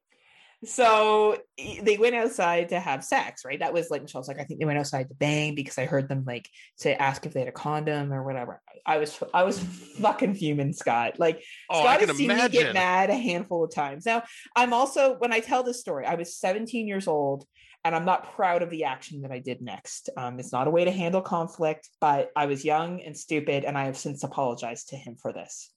So I was very, very irate. And I came out and he wouldn't even look me in the eye. Like he wouldn't even look at me because we're all like making breakfast and shit. And my other buddies are there. My big buddy Andrew's there. My buddy Alex is there. And Brian and Phil's not even making eye contact with me. Right. So Phil goes to the washroom and I follow him, which was like in another room. Like you had to walk through one room to get to the other room. Comes out and I'm like, so did you fuck her last night? He wouldn't answer me. Scott, I raised back my hand. I fucking slapped him across the face. Oh shit. I have hit 2 people in my life before. I hit another dude once, which I'm not proud of either. And I don't think violence is okay. I don't think female on male violence is okay. I don't think male on female violence is okay. And I'm not proud of what I did. I was young and stupid and angry. And I was so mad I couldn't control myself. And I just chose to do that. And even I've apologized to him since because we're still friends. And he's like, you know, Heather, I deserved it. I'm like, well, not really. Like, you deserve for me to like call you out, but you didn't deserve for me to raise my hand to you. That was not okay. Right. But my buddy Andrew came in, saw me slap him, turned around, walked out of the room. Oh, wow. Back to this dude from Michigan. So this guy from Michigan, like he had a twin brother. And I'm not going to lie, he was pretty fucking hot. Like he was better looking than Phil. Like he was like, really good looking, like blonde, blue-eyed, built, like, you know. So he comes by later and he's like, hey, I just want to know if Heather wants to go for a bike ride. And Phil's like, Heather's not here. And I hear Phil at the door. I'm like, yeah, I am. Yeah, I'd love to go for a bike ride. His name was Mike. I'm like, let's go, Mike. So I ride bike ride with Mike and Phil's like all mad. And anyway, and we went to like this romantic like lookout and we kind of made out a bit, like just kissed and stuff, and then came back and like, oh my God, it was such drama. But anyway, that's a long story to be like I made out with some dude from Michigan back in 17. And I remember thinking Michigan was so far away, right? I was like, wow, oh yeah, that's like in another world, right? And I don't even know where in Michigan he lived. Fuck, he could live in your city for all I know. Right. He could be from Shorts Creek, Michigan. I have zero memories of where he was from in Michigan. But yeah, isn't that anyway? And we got like hilarious. Really drunk and like would like there's one video of like myself, like there was actually videos of this because I brought a camcorder, like what you do in that age, you camcord everything because there's no YouTube. Right. And there was my buddy Andrew and me and Michelle got really hammered the next time, and we were doing row your boat on land. Like we can barely walk and we're in this canoe that's like on the rocks, like pretending to paddle. It was just fucking hilarious. But yeah, I lost it on this dude. We actually ended up dating. We came back from the cottage and he apologized and we dated for a couple of months. It didn't work out, obviously, but yeah, not my proudest moment. Not proud of it. I used to be for a long time until I got older, and I'm like, that wasn't okay. But man, like I was mad. Yeah. Oh my God, was I mad? Anyway. And I've seen you like mad before, so I know like I know how angry you can get. Oh man, and I just felt like I was such a fool, right? Like here I was trying to be considerate of her. Not Right. because I was like, oh, I don't want to give up my special flower. It wasn't anything like that. It was, I didn't want to upset my friend. Right. And like they were all making out in the same bed. Like the ballsiness of him, huh? Like he must have felt like a player that weekend, huh? Yeah, that is some fucking big balls right there. Holy Right? But shit. then she got upset, so we left with nobody. And that's the shit that happens when you play that type of game. Right? Like I think she started hitting on my other buddy that was there, and I was talking to this Mike guy. So he was like, I went from having the options of 2 girls that were interested in me to 0 girls who were interested. Like I fucked up big time. Anyway, that was such a like random story that wasn't part of this at all. But anyway, cabin by the lakes can have a lot of fun. Apparently, cottages have really great memories. And maybe you'll have a little love affair, maybe with a bear or something up at the cottage, or a beaver. Well, if I see a bear, I'm just going to pretend it's Brandon Orlick. And you're going to be like, hey there. Let me What rip did that he say hair. to you earlier? You were like a chocolate dipped strawberry, Something like that. right? He really knows how to like send out the charm, right? With me, he's like, I hate you, Heather. You repulse me. If he had heard that story, he'd be like, of course you did that because you're a monster. Like he would totally make me feel like shit, which is fine because that's my Brandon and that's what he does. It's like you two are brother and sister. I swear to God. Brother and sister that is incestuous, like the people under the stairs. That's us. That's true. We aim to be that couple. Actually, that's our life goal. I should tell him that later. If he joins, I'm gonna tell him that's what I said. He's gonna fucking love it. Anyway, so I have a little article here about 5 reasons why cottages are sacred places, not because you slap dudes that are making out with your friend instead of you. Cottages are not only a financial investment, which they absolutely are, because as you know, I'm sure when you guys go up there, you got to do prep with opening the cabin and stuff. Oh, yeah. Right. They are an investment in our souls. More and more people are renting and buying cottages, so there must be a reason beyond what we initially think. Cottage life is an investment in our health, as well as a great opportunity to spend time with friends and family without the distractions of a daily routine life. Participating in cottage life gives us permission to unplug from the business of our lives and to engage in the splendor and simplicity of the natural world. Do you find this at the cabin? Like, do you guys really disconnect from electronics and stuff when you're there? For the most part, it just really depends on like what we're doing. Like if we're just sitting around and just relaxing, obviously like I'll be messaging you or anybody else, like just because like I'm just sitting there. Or Brandon. Or Brandon. But most of the time, like especially in the UP, I don't get a very good signal, so it forces me to kind of disconnect. Like I'm not on Facebook much. I'm pretty much Dexy's barking. Oh, Dexy's like, stop talking about your trip, Dad. We'll continue. So he's not on Facebook much. He does disconnect. And I think they have a VHS player up at the cottage, or is it a DVD player? Yeah, it's a DVD player because I can bring my old some of my DVDs up there because I've brought like cabin in the woods style horror films to watch there if we have like shitty weather or whatever. So far, we've been lucky and haven't had like shitty weather the times that I've been there. And you walk around without a shirt on the entire time, right? Oh, absolutely. I'm pretty much in my bathing suit the entire week, unless we're leaving to go somewhere. But like, yeah, like because we have a sauna that's out separate outside cabin that we go to, and we do a sauna swim. So we sit in there and cook ourselves, and then jump in the water. But yeah, we're at a bonfire most of the time. We even get the next door because it's pretty much like the small little cabin community of people that come there during the summer. Yeah. And there's this couple that always seems to be there when we're there. And they always bring their cute little golden retriever and his father golden retriever. And they always come and visit us and just like chill with us and play fetch with us. But yeah, it's just like very just nature. We like in the UP. Like, so basically what they're saying here, right, is that it's a reprieve for you guys. You immerse in all the elements of nature, taking the beauty of surroundings, and they're basically sacred blessings experienced when at the cottage that keeps you going back for more. yeah. So this person continues to talk about how her husband's owns a real estate company. So he needs times away. They take 3 hours to drive there, and then they have to unload a boat just to be able to enjoy their getaway. But the journey is well worth it. So same with you. It takes you like what, 6 hours? 7 hours to get out there, and probably about an hour and a half of getting the cabin all set up and ready to go, because we got to turn the water on, get the boat uncovered, get the sauna ready. So it's work. Yeah.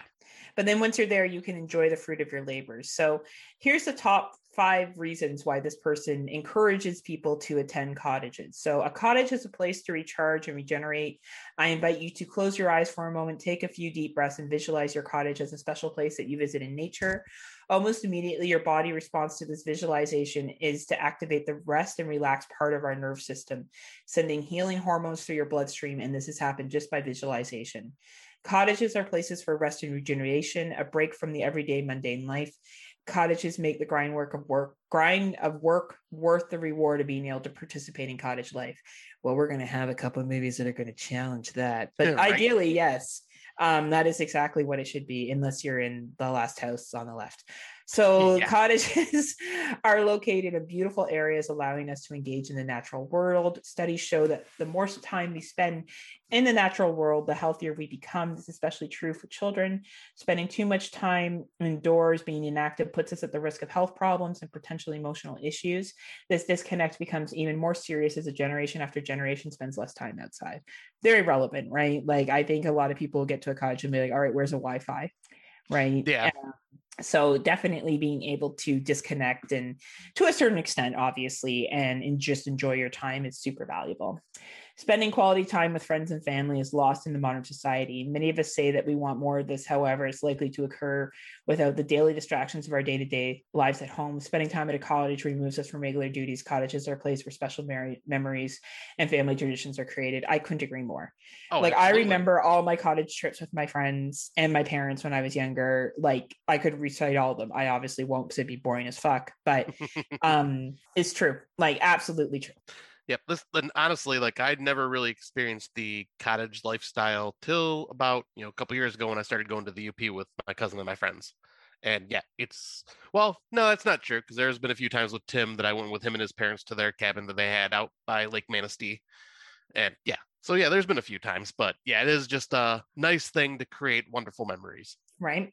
So spending time at a cottage creates a respect for the environment, that will translate into future generations. Children learn through model behavior. If they see their parents respecting the environment, then they will learn to do this themselves. Bearing witness to the beautiful nature through cottage living creates a respect for nature, and in turn, possibly becoming an advocate for an environment. This I will agree with. I work with a lot of environmental students who all of them say that, like, going up north has really motivated them. That also reflects privilege, but the fact that they have that experience is pretty cool. And finally, cottages are a reflection of who we are and what we value. Our values and priorities are demonstrated by how we live and what we deem important. Owning or renting a cottage gives you a chance to enjoy and respect all the beauty and wonder this magnificent earth has to offer, and an opportunity to look after it. So an opportunity to in turn look after it. Engaging in the natural world demonstrates our ability to unplug, reconnect to nature, family, and friends, discovering that it's the simple things in life that matter, and participating in cottage life allows more time for this to transpire. This is so holistic and kind. And then horror movies take it and smush it.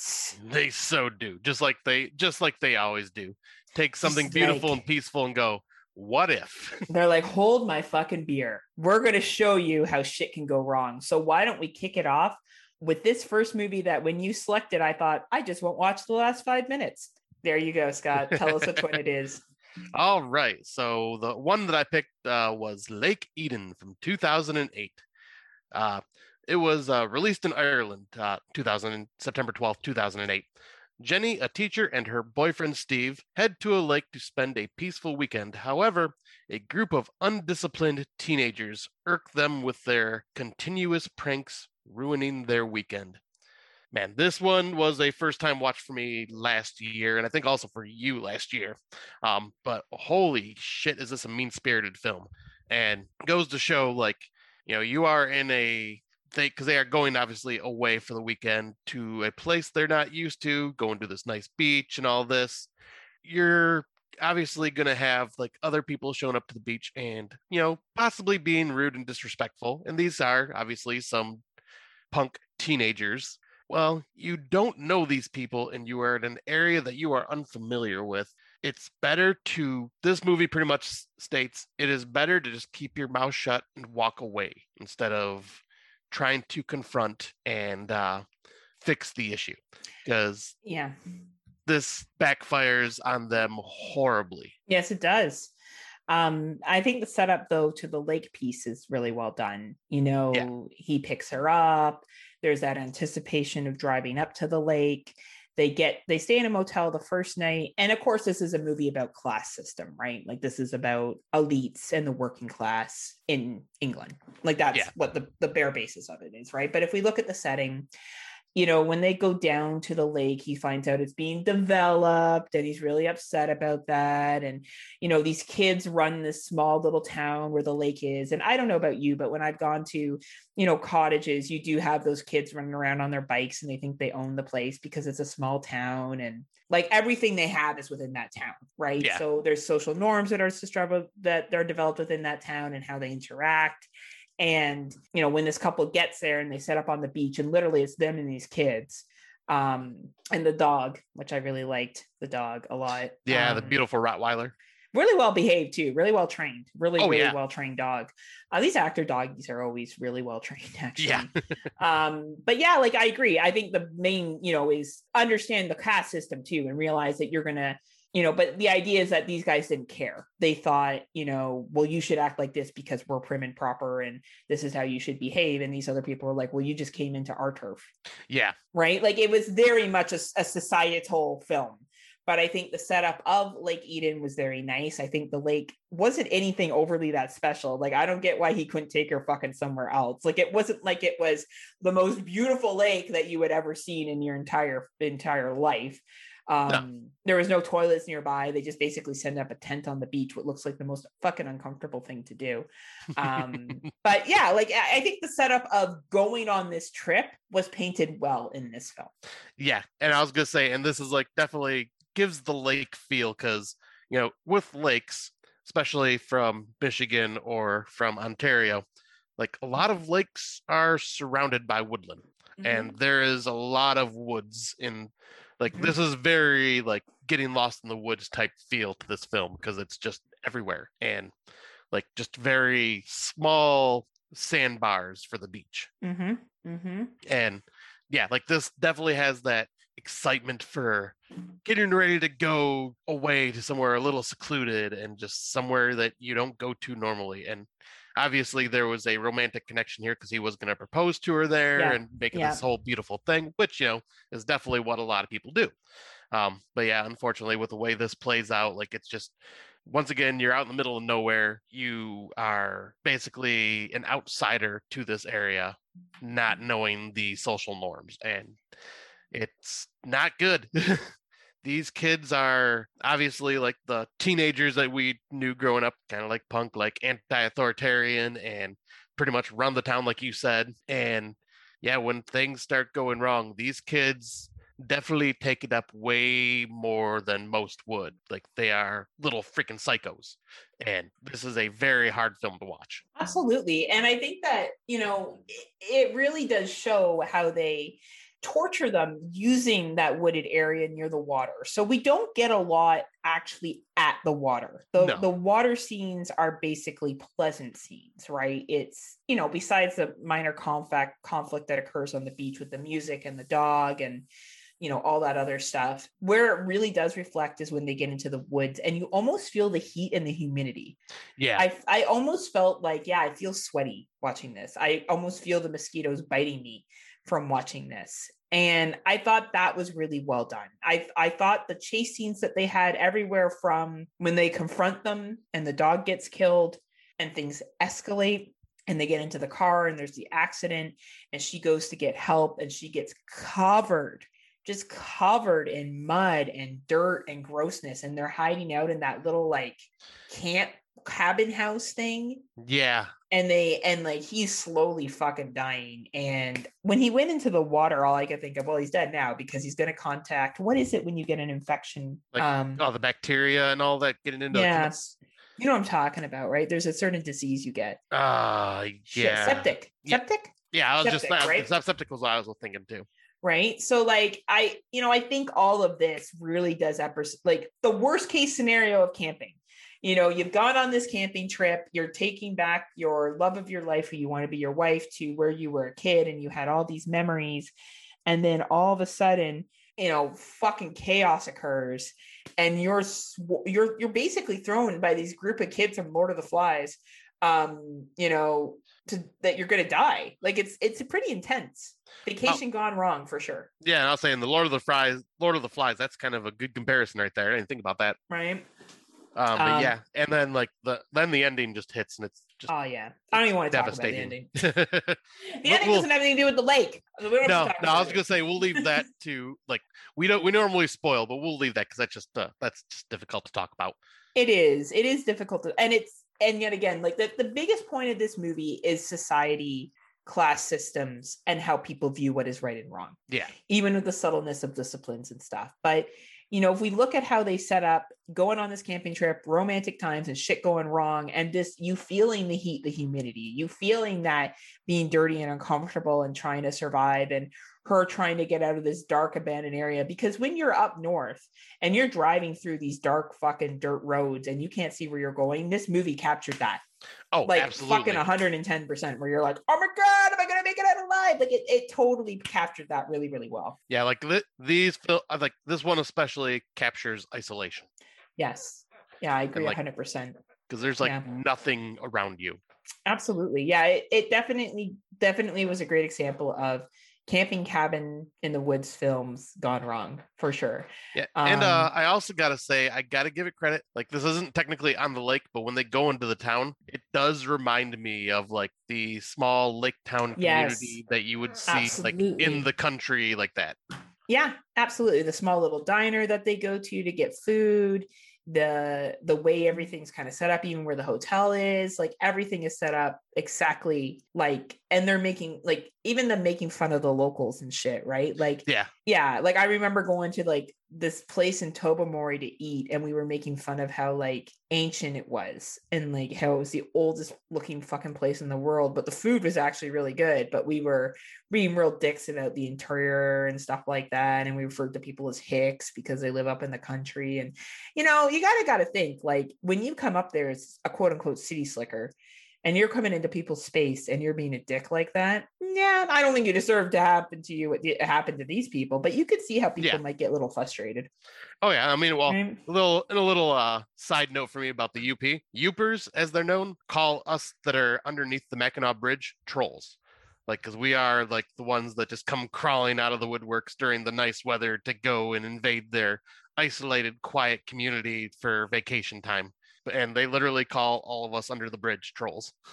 Well, and that reflects to how sense. They feel, right? Yeah. Like, and even though you bring a lot of business, right? Like when I go up to my, I've only been up there once, but my friend's cottage that's up in Halliburton, Halliburton does have a college up there. It's a small town, but it's very much a vacation place, right? It has like canoe stuff. It has like, stuff that's geared up for if you're coming up for a vacation, that's what you're doing, right? So, they do make their money off of that kind of thing too, so they can't be too bitchy. But at the same time, when you're a dick and you kind of treat people like they're lesser than you because of where they live, you're going to have some irritations, and you're probably going to run into some conflicts, which I think like Eden does present, right? Oh, or absolutely. Eden Lake. I read this wrong. I put Lake Eden is Eden Lake. That's really funny. I wonder if I read that. I wonder if I read it. So it's Eden Lake we're talking about, everyone. We may have said Lake Eden. That's our title for it. It's Eden Lake. I may have pulled an Anchorman and read exactly what I was seeing on the screen. That's really funny. Yeah, I typed this wrong. I put Lake Eden. That's really funny. Anyway, no, it's Eden Lake. That, by the way, Eden Lake. It's the movie we were referring to. So I guess we should jump into our next film. All right. And I think this title's right, so we should be okay. Yeah, I was gonna say I'm looking at this one. This one looks good. But the next film we're gonna talk about is The Last on the All right, let me screw it up for what then. I know it's because we're on our vacation soon. That's why. Right. The Last House on the Left, released March 13th, 2009. So yes, we are talking about the remake. A couple show kindness to a group of strangers, unaware that the same men just assaulted their daughter. But when they learn about their true identities, the devastated parents plan revenge. So yeah, this is it's a bit different than the original because this one they treat the last house on the house itself as a lake house, where before I think it was their like home. So I think this is like their cabin that they go to like during the summers, how they treated this. Because it shows the father, mother, and daughter all driving there and taking these back dirt roads with really no road signs and stuff like that, showing how isolated this place is and how the lake crosses over the river or lake crosses over the road, cutting the road off at one point, and shows just how deep and alone they are in the woods. Yep. And unfortunately, like most people know about Last House on the Left, this their daughter and her friend decide to go to a concert, I believe, or at least I think it's a concert, yeah. And they end up running into one of the guys that basically is trying to offer them to smoke marijuana with them, and they run into a lot of felons. Do they ever? And then they are basically held hostage and taken back to the woods where this, like near this house, and pretty much this is where all the horrific stuff happens. Now, this one, it definitely once again focuses a lot more in the wooded area, not much on the lake. Like this one, I think the lake is definitely not like let's go to the lake and like sit on the beach. There is no beach that we see. This one shows like it's true nature lake, like no beach bar, no sandbars, no nothing like that. It's a lot of overgrown weeds and stuff like that, but it looks more natural. But yeah, this one, it almost looked like a pond to me because it didn't look like it was that big. Yeah, but it was. I agree. It looks like a smaller lake. I do agree with you about the setup. You put it perfectly. They're driving up. He's falling asleep in the back seat, so you get an indication that it's been a long drive, that they've taken turns driving to get to where the cottage house is. They have a guest house as well as the main house. The daughter is obviously, like, we have the scene of her swimming to establish that she is a good swimmer, a strong swimmer, a competitive swimmer, right? That she's able to, that's good setup. Like, I get why they had that in there so they could show the believableness of her being able to do what she does later. Yeah.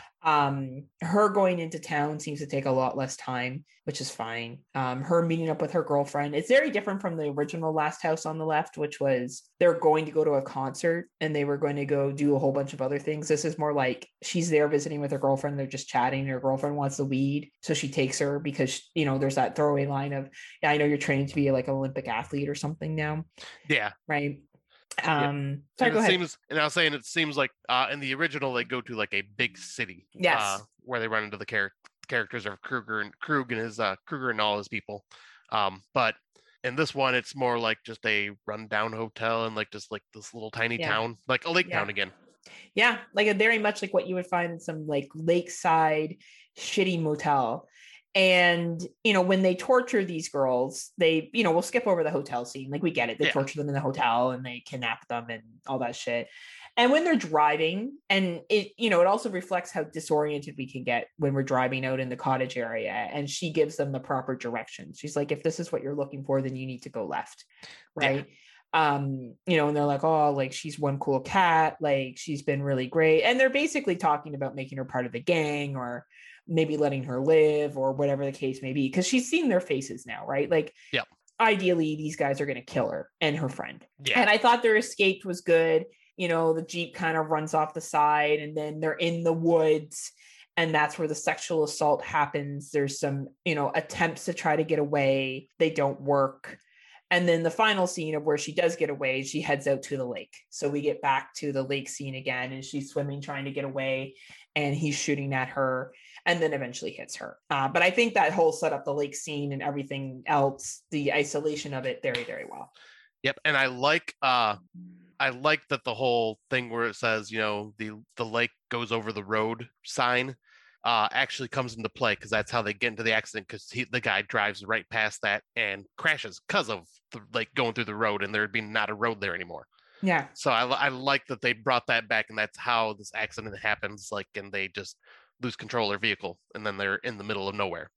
Absolutely, right. And when they arrive at the parents' place, and there's that kind of, I think the acting in this is actually really good, to be honest with you. I'll say they got really great actors for this film. Like, I believe the awkwardness that's happening between them. The rain, it's raining, it's really shitty out. They talk about not being able to get a cab. He's a doctor, so he's doing some basic medical treatment on them. Like, I honestly thought the interactions between everyone was quite good. Yeah, because it's basically just like, okay, these strangers who definitely don't seem to be make us uncomfortable are now at our house late at night.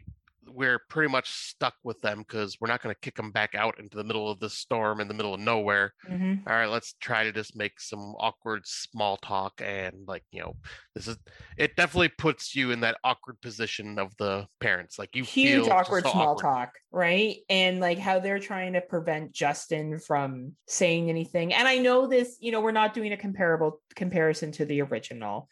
We're just looking at this movie because I know there's probably people out there that are like, it's not as good as the original, and that's fine. The reason why we use this film is because it does reflect, going to a lake house and being at a lake. That's why we used it. I think the sleeping out in the guest house is a great, they send them out there. The weather's really shitty. Somehow the daughter manages to pull herself up to the house. It makes sense that she would have water in her lungs. Mm-hmm. Because the bullet went into her back, and it makes sense that her dad would be able to get it out. Like, I will give this film credit for a lot of the things that it does. You're like, okay, there's a reason for that. Okay, there's a reason for that. Yeah. And it does set up, the closest thing is 6 miles.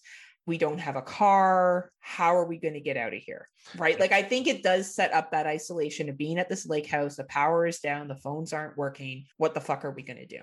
Yep, we are completely isolated and alone right now, and we have to deal with everything that's going on. And they even use it to their advantage when they find out what this gang of people did to their daughter. Right. And I think the kills in this are great. I think the guy coming back in, and there's that awkward sexual tension that the mom's trying to present. Yeah. I think the acting between the two of them, actually, some of my favorite scenes, because I think it's actually really well done. Yep, because she's kind of just giving that subtle hint, she might be trying to subtly say something else to him, and he's thinking, oh, there's more to this than what she's saying, blah blah blah, and he's they're really gonna hook it up and shit, right? So I think that's a really well done film. The whole setting is really well done. You really do get the feeling of isolation. The fights that occur between them and all the multiple characters, when he breaks into the guest house and he attacks her and shoots Krug, and Krug jumps out the window, and Krug's fucking around at the top of the lake house, or even back to the comments that they made of how many houses do you guys have, because it's a beautiful lake house cottage thing that they have. And then of course at the end they get away on the boat. Yep. And then you get back, right, and then you get that kill scene at the end. I wonder if they added that in the movie, the one with the microwave. Yeah, it felt like it, because that there was no reason for that kill. Obviously there's a reason to kill Krug, but the way that it was done just felt so off from everything else. There was no lead up to the whole microwave thing, and the microwave wouldn't work with the door open in the first place. So, yeah, right. So it just felt tacked on to show some really awesome gore, head explosion, and I think the effect looks cool. It just doesn't make any sense, and just kind of takes away from the film, honestly. Yeah, I agree with you. I think this, the best, honestly, if they had ended just when Justin doesn't die, they leave with him because he tries to intervene, and their daughter, and they take off in the boat because that's what they have to get away in. It made sense to me. That kind of sums it up as a cottage lake retreat thing, and it presents it well. Depending how you feel about this movie compared to the original, that's not what we're talking about here. It's just how this movie presented, the cottage lake cabin life, and I think it did a good job. Yep, because it does the isolation, it does the small little lake town really well. Again, once again, lots of the wooded area, they focus a lot on being lost in the woods and like, how isolated you truly are, which is, what it feels like to be on these types of cabins in the woods type stories. Absolutely. So why don't we get into our next one? All right. So the next one is a Finnish film called Lake Bottom from August 16th, 2016. Four friends are spending the night at Lake Bottom where unsolved murders took place many years ago. The young men are determined to venture into the dense forest to solve the mystery. And yep, now this is one that we both watched last year, and I did not expect this film to go the way it did. It had a very awesome twist to it, but I really do love the idea of young kids going, all right, so there's been talks of murders happening out here. We're going to be the ones to try to figure this out. Like, it's total like dumb teenager thing, like to try to do this. And like the two girls end up wanting to come along with them. And like this one, there is no cabin. This one is a tent out in the woods right next to the lake. And this is a huge, beautiful lake. Like has a huge giant cliffside and the water looks all just beautiful and clear. And it takes place at night. So you don't get to see a lot of the beauty during the sun, but yeah, like they even shows them like, washing in the lake and, just using the, like, if you're trying to live out in nature, what you would do. I do think it's funny that the girls had like these huge, big suitcases that the guys carry down for them to the tent, right? I do think that's really funny. It did set up like a bunch of teenagers heading out to figure out this mystery. It's actually a really like wide spaced area that they film in. There's not a lot of trees in that specific area. So you see the tent, it's kind of like up on some rocks. It's cold enough that they're breathing and you can see their breath. Which I think it's interesting that they even went in the water anyway. Those poor actors and actresses, it must have been cold as hell when they went in. Right. And I do think the whole buildup of the mystery of the lake is presented well. The reason why they go, this girl really likes this guy, but there's been a belief that he sent these claimed that there was nude pictures of her. Yeah, that was sent spread around the rumor. school, right? And the really nerdy, geeky guy that's there and trying to figure out what's going on, the creepiness of trying to scare your friends in the tent. I think that's really well done. Yep. That happens like when you go away with friends and trying to creep them out and stuff, and then having to use the washroom in the middle of the woods. And of course, when the twist happens, and spoiler, the girls murder the boys. The one boy, and they get rid of the body. Even then, it's a beautiful setting of like, they've really thought through, which explains their big suitcases. Yes, because they have like these giant freaking hazmat suits that they use to keep themselves from. I don't know what they used them for, honestly, because they were already covered in blood. Yeah. So like, I don't know what the point of those suits were supposed to be, but like, they had this all planned out ahead of time where they like put them in these like body bags and tied rocks to the body bags so they could throw them over. And obviously this freaking lake is really deep where they were because they threw the bodies over and the bodies go way down. Yeah. But they end up making the mistake of forgetting the car keys, which they were going to use to get rid of the vehicle as well, just so there was no evidence of them being out there. And they have to go and get the keys out of the body bag. And I can't remember, but they didn't actually get rid of the vehicle like they were supposed to either. They did because they crashed because they were fighting. Because she finds out that her friend made up the rumor and that nothing actually happened because her friend was in love with her. I was thinking they were going to drive their plan was to drive the vehicle into the lake is what I was thinking. I thought they were going to get rid of the car eventually too, but they don't get a chance to. Yeah. So anyway, and then they get stranded and then that other dude comes, takes them back, like real killer, takes them back to the area and then stages the murder. And I think that setup is just super, super well done. Yeah, because there was like twist upon twist in this that like worked so well. Like, and once again, no one around. This is deep in the woods. Perfect isolation, camping, cabin horror, absolutely for sure. Yep. This one really focused a lot more on the lake too. Yes, like the whole thing's basically at the lake, right? You have a couple of to it, but the majority of it is at the actual lake for sure. Really, really solid film. I think it's a great example of isolation horror. Yeah, it absolutely is, and like there's no one around. And this shit could easily happen. Like, it's believable. Yep, absolutely. So the final film of our topic today will be What Keeps You Alive, which was released on March 10th, 2018. A Canadian psychological horror film. Canadian, Sander. Right. Written Sander. and directed by Colin Minahan. It stars Hannah Emily Anderson and Brittany Allen and follows a young woman fighting for her life as her wife's murderous intentions become evident. Now, this film really focuses on that whole lakeside community, because this one has like the really nice lake houses wrapped around the entire It's lake. Muskoka. That's Muskoka. Like that's Okay. legit a community in Northern Ontario. Okay, because this one actually reminded me a lot of like where I go in the UP. Like the lake that we're Really? on, you look across the lake and you just see all these beautiful lake houses with docks leading into the same lake, and like obviously still isolated and far enough away from each other. But yeah, that's what this movie felt like to me. Yeah. And this is one that they are, I guess this would be considered their honeymoon. They're going to the wife's It's lake their house. 1 year anniversary. Oh, 1 year anniversary. Okay. But yeah, they go to the wife's family lake house that she hadn't been to, and at least she said hadn't been to in a long time. And once again, this is probably my favorite of the four that we did, just because this has the whole relationship horror aspect, really focuses a lot on it. Like you don't know who you have married type situation. Yep, absolutely. But you know, that's a different topic with the whole relationship thing, but I still I said to bring it up. But yeah, this one has that, once again, isolated, but yet also not completely far away from other people. Like, so there is like that chance of if you can get to somebody, you're safe, but the lake is very fucking huge. And looks like, what did she say? Like, is 350 feet deep or 350 meters deep or something like that. The deepest point in the lake. Yeah.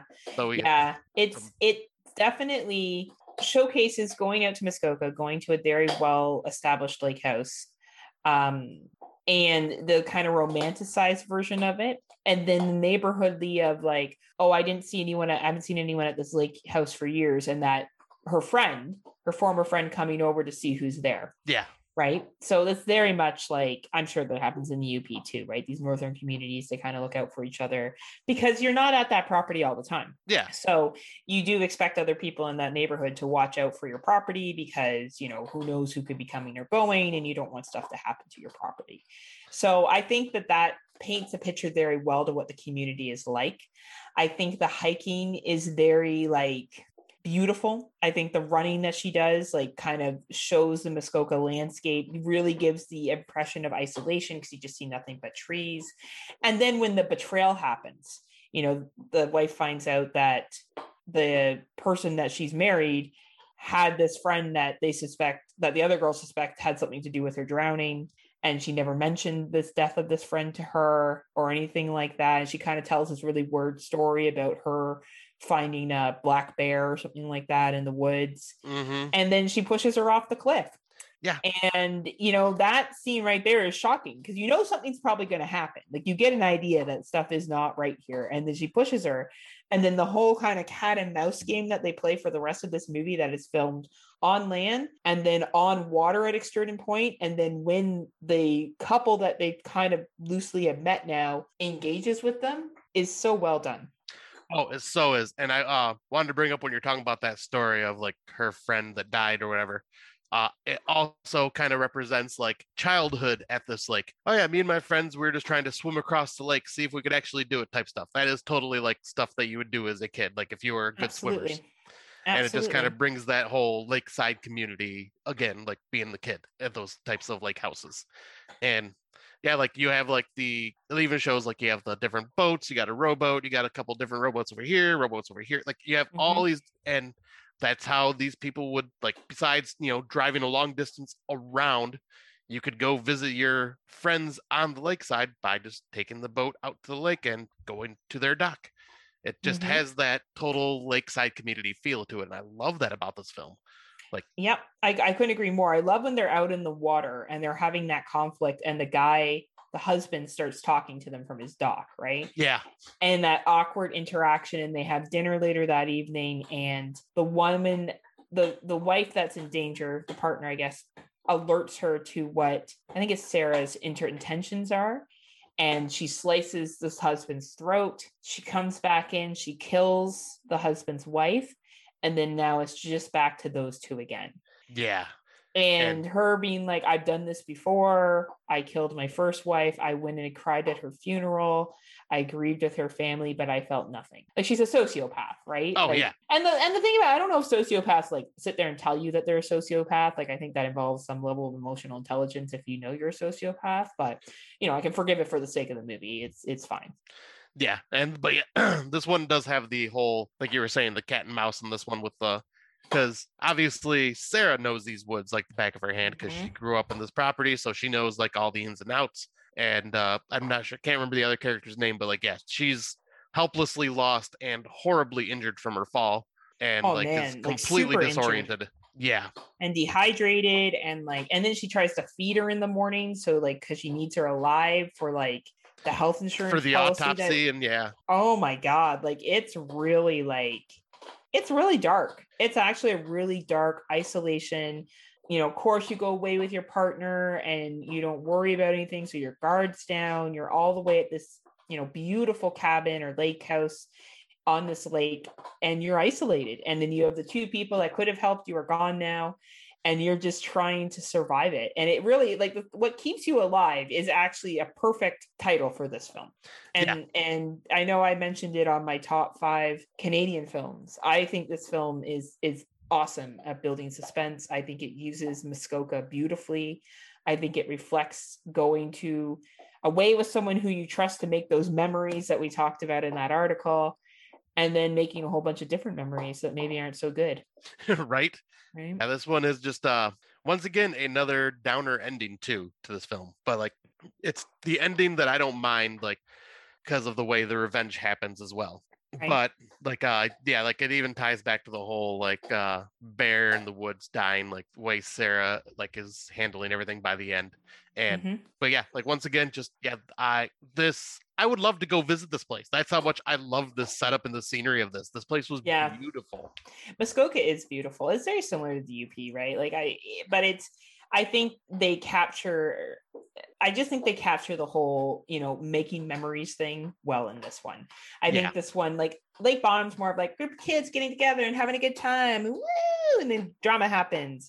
You have the romanticness of, Eden Lake, or Lake Eden, as Scott and I have renamed it, of Eden Lake as, where they're out, on a romantic venture. And then you have the last house on the left where it's just a family's cottage that they go to. Like, I think we've managed to take films that highlight, different atmospheres that you would engage in these lake house adventures, and all of them do reflect that experience really well. So if you're looking for a horror movie to creep you out before you go out to a cabin, these are some great examples.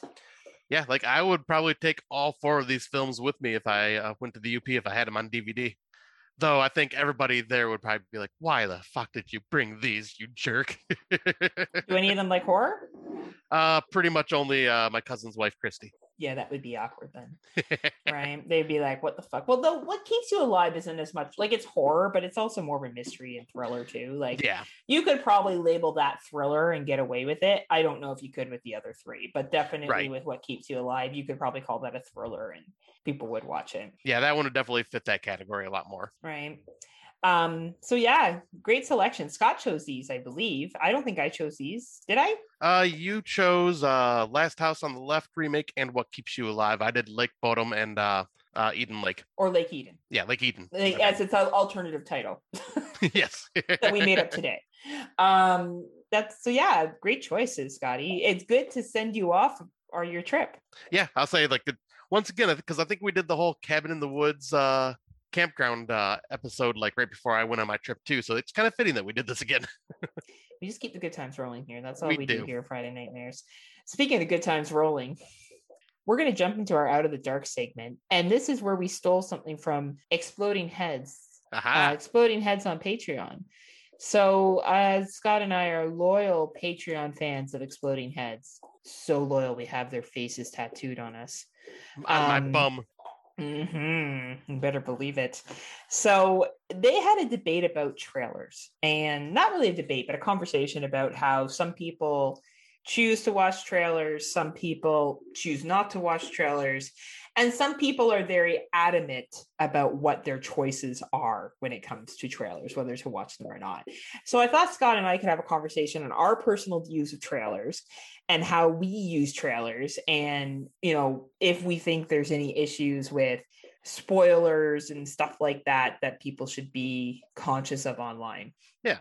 I guess I can kind of go first. But yeah, pretty much I have always been the type that will watch trailers. I love trailers. It's like when I go to the theater, it's one of my favorite things to see is like the trailers before the movie. I just love that shit. Yes, a lot of these, especially the big budget movies, spoil the fuck out of the film a lot of the time. Mm-hmm. Sometimes you get clever ones like Hereditary that made you think it was a completely different movie than it was. But I'm the type that even if something gets spoiled, I'm already planning on going to see the film and I don't care. Spoilers don't bother me. Like, unless there's like some major twist at the end that might like kind of change the way I view a film. But most of the time, like, yeah, spoilers, I don't mind them. I watch trailers because I want to see what's coming out. And if I just went by, say, the title of a movie, it would always be just, oh, a new Candyman. Okay, I'm going to go watch that. Oh, Halloween. Okay, I'm going to go watch that. It'd be just the same old movies. But however, we are blessed to have our good friend's Plex account, and there is a ton of 2021 movies on there. Mm-hmm. And what I tend to do is when they upload a bunch of new films, I will go to YouTube and watch the trailers to decide if these films will be worth my time to watch or not. Like, because if the trailer does not sell me for some of these films I've never even heard of, I won't watch it. Or if there's one trailer that or there's one movie I see and I see the cover and I'm going, oh, that looks kind of cool. I'm going to check out the trailer just to make sure this cover is not lying, because sometimes covers are a bit deceitful. So yeah, I use trailers as a way. He's like, Scott, that's why I have my cover test, and I'm telling you right now, if you just followed my cover test. Well, Davesy, I'm terrible at guessing covers because there's some amazing covers out there or at least covers I think that are amazing, and then they disappoint. Topic for 151, Davesy's cover test. You're welcome, exploding heads. You're welcome. But yeah, I use it as kind of like my way to research for the newer films, if a film is going to be worth me checking out, especially now that I do not have the ability to watch movies as often as I'd like to. Mm-hmm. My time is a little more limited, so I got to make sure what the trailer showing me is something that would be worth me to watch.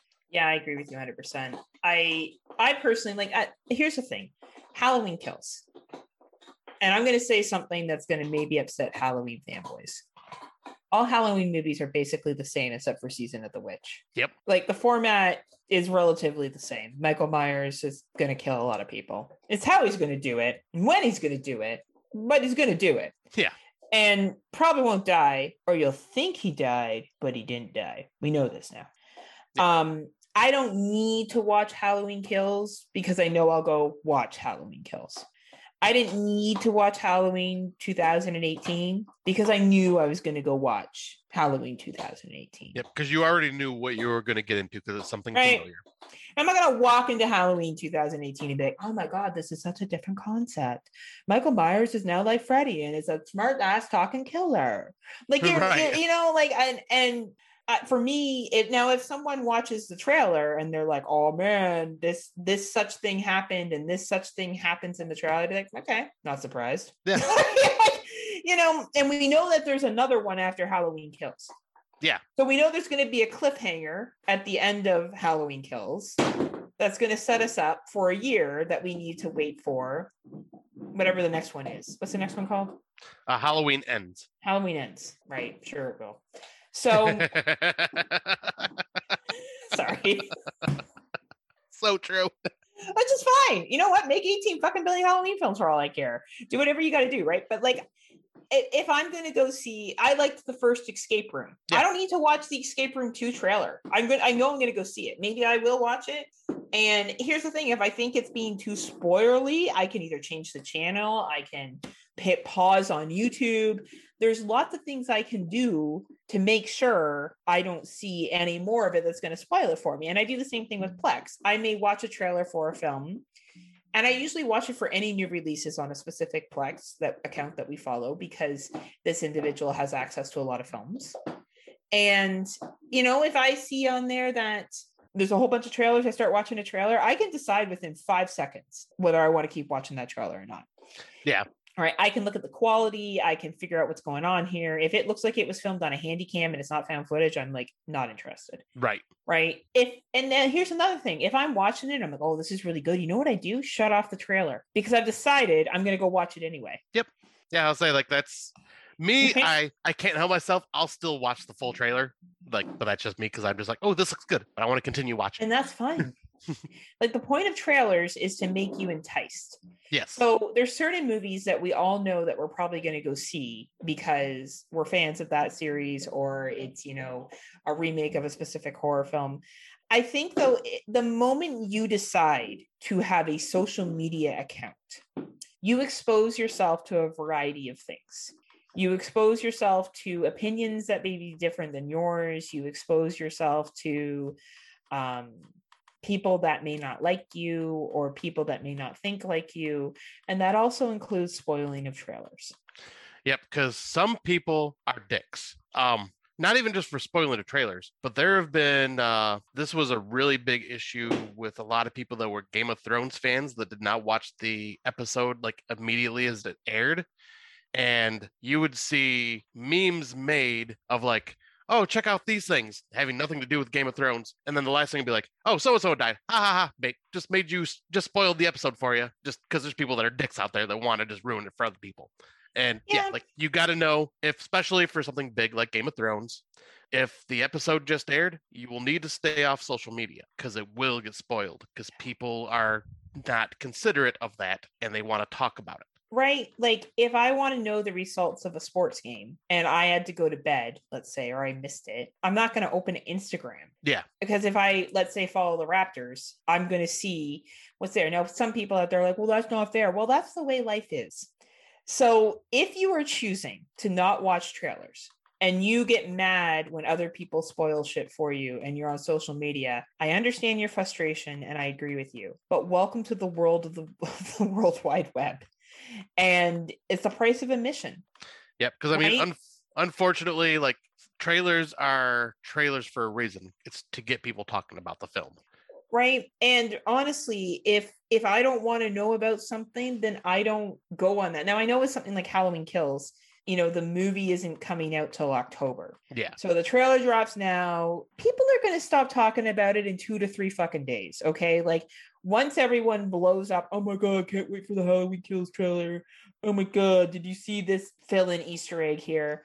Oh my God, I can't believe they're bringing back this for the Halloween Kills trailer. Like, eventually that's going to fade after a couple of days. So either you kind of suck it up, because, I'll be honest, I'm friends with people on Facebook that share shit that I don't even like. I find that straight out, I find offensive sometimes. You know what I do? I scroll on. I don't bring it up to them. I just go, oh, well, and I just move past it. Yep. Because I'm choosing to not let that affect my relationship with them. And I go, oh, if I don't like it, I can just move along. Yep. And I was saying, like, for me, if there's something that, like, someone, like, I'm friends with somebody, but they keep posting stuff that pisses me off, I'll just unfollow them. I won't unfriend them. I'll just unfollow them so I don't have to see their stuff. Well, and if you do unfriend them, you unfriend them. Yeah. You know what I mean? Like, that's your decision too. You're allowed to do that, right? And I think there's ways to kind of like unfollow groups for a while. So like, yeah, if there's like a big Halloween trailer spoiler, you should be able to just unfollow the groups for a couple of days. Or just don't go to your Facebook app for a couple of days. Yeah. Use Messenger, right? Because really, what does Facebook do besides provide information socially? Like, if I want to know, for example, I wanted to go to a restaurant tonight. It's raining here. So I go to their Facebook page to see if they're open, because that's more likely to be updated. I can still go to the search bar. I can just open up Facebook. I can see whatever is last there. I don't, in this case, it's Android virus and his naming of postings. And I can click on the magnifying glass and I can go Thirsty Cactus, because that's the name of the bar I like. And I just look to see. Yeah. Like, you can do that still. And I understand that it's really shitty that people go out and spoil stuff. I get that. That's annoying. That sucks. But you know what? It's the fucking cost of having the internet. Like, Yeah. if you don't like it, you know that people are going to do this. So make the choice to limit yourself to that exposure. And so what if you find out about one little Easter egg? Honestly, like, is there any horror movie that's really out there besides a handful that are really that different? Like, really? Right. Well, and honestly, that you're concerned about seeing. Like, there's a lot of independent films that are different, but the mainstream shit that's released in movie theaters, besides Heredity, Midsommar, and a couple others. Yeah, they're all the same. And like, even and the thing I always gotta say too is a trailer will not spoil an entire movie, because a trailer is only 2 to 3 minutes long. The movie is an hour and a half to 2 hours long. So you may have some things spoiled, but there will still be a lot that is left to see in the film that you will not know about. And it is also the journey. At least that's how I look at it. Yeah, absolutely. And I think where someone might argue back is like, look at the Pet Sematary remake trailer. Yes, that one. Right. That one is a big. That one is a big contributor to why a lot of people do not watch trailers now. Right. And because I probably would have had a different opinion, because that would have caught me by surprise. Yeah, and I did watch the trailer. I was same. like, oh no, now I know that I can't want to watch the movie. But that's me, right? Like, yet again, if someone else watched that, I'm like, man, I'm pissed off. I would have rather walked in, not known anything, and enjoyed it a lot more. I can empathize. So those are the people that don't watch trailers at all, and I think that's fine. But you also know that if you choose to do that, then you are going to have to put up with a lot of other people, you know, doing who don't those think things. like that. There's certain things that I think, and there's certain values that I have that are not shared by majority of the people I know.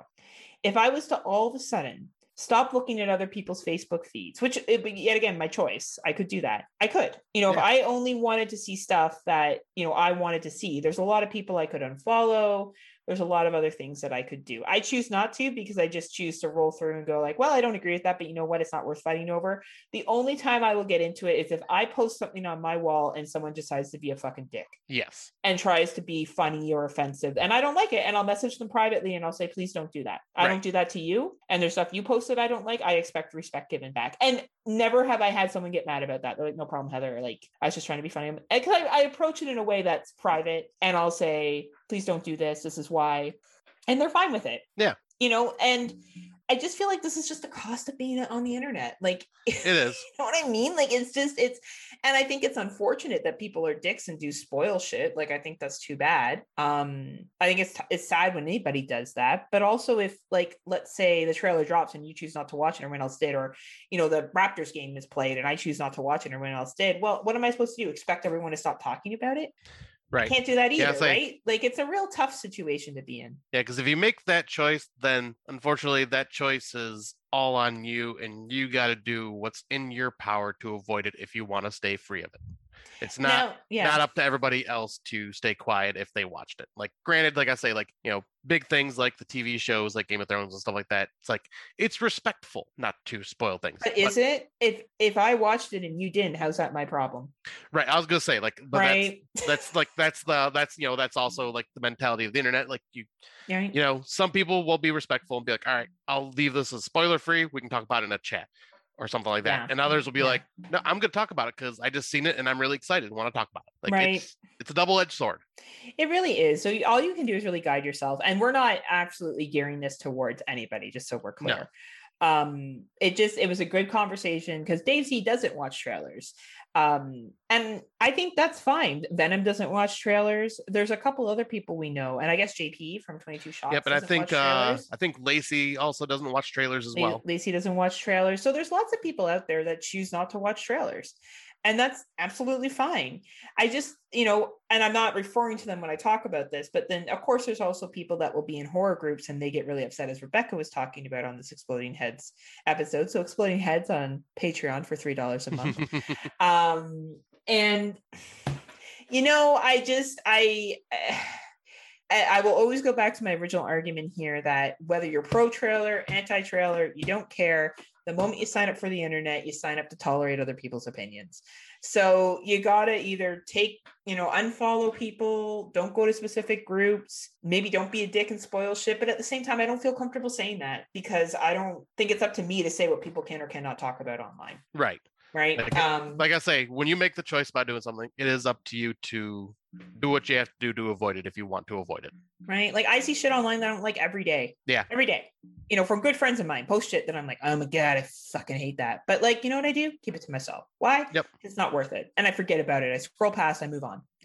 Right. Yep. So like and 90% of the time too, when going back to just like watching trailers, and if a trailer does spoil something, 90% of the time I end up forgetting about it by the time I actually get to see the movie. Right. And it's all new to me again.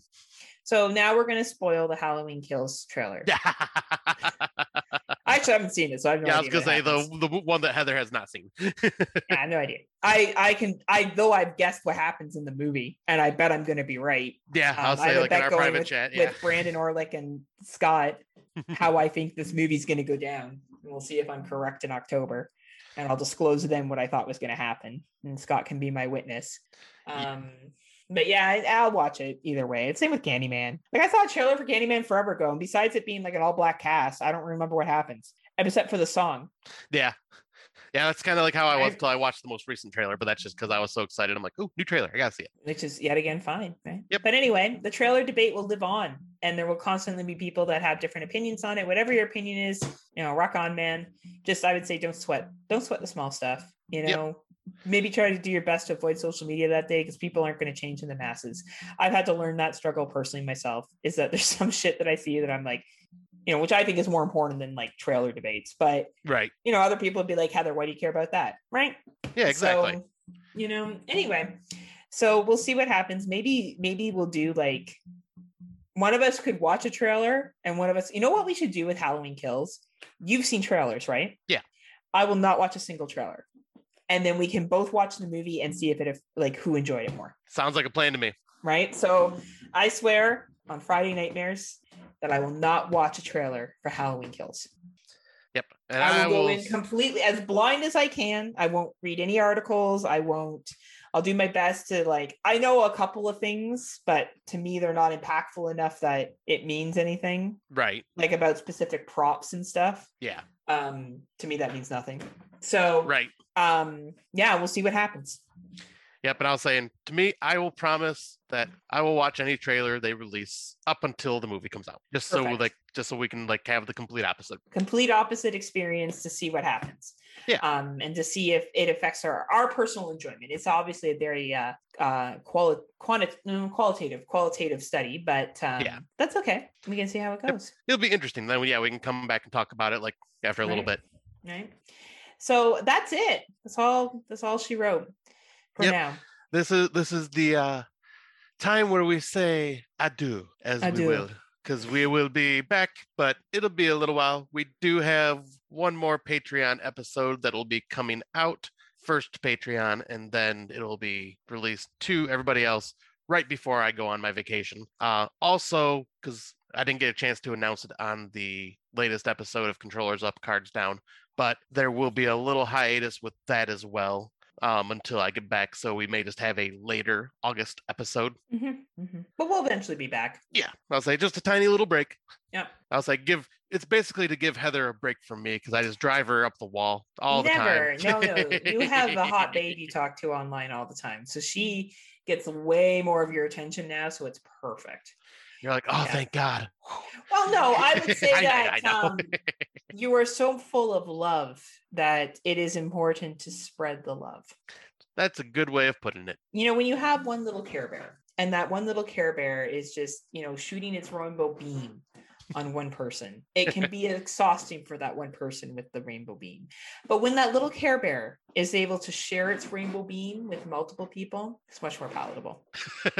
Good way of putting it. Right? Love it. I will miss recording. I always enjoy this. This is such a fun time for Scotty and I. But at the same time, I think it's really important that he has the rest and relaxation that he requires and needs. And I look forward to having a rest and relaxation. Even though I am not going anywhere, I will be going to Wet and Wild, which is Girls Got Wild. Woo! Find me on my OnlyFans, which is a water park that I will be going to in Toronto with my friends' kids. And there's this water slide there that's called Oh Canada. So annoying. But anyway, you go into it and it's like a little capsule and you stand there and then the floor drops out from underneath you. Oh shit. And then you just fall and you start going, you do a free fall and then you start going through the slide. And Oh wow. I can't wait. That would be Can't fun. wait. Yeah, I have to wear my sporty bathing suit that day. No sexy bikinis because Yeah, that might come off. Losing my fucking top. And then Yeah, I was gonna say that may come off. Then it will be like Girls Gone Wild, right? Or it'll be like Piranha 3 Double D. Well, no. Okay, let's not present more than what's there. All right, let's not get too not the case. But yeah, and then I'll be going to some drag shows and partying up there. I think we have another beach trip planned. And I'll be drinking, of course. No. I know. Never. I know, it's shocking. And I like how I think by the time we get back for our next episode, our intro is probably going to be like an hour long because we're just going to talk about all the crazy shit we did while we were on our break.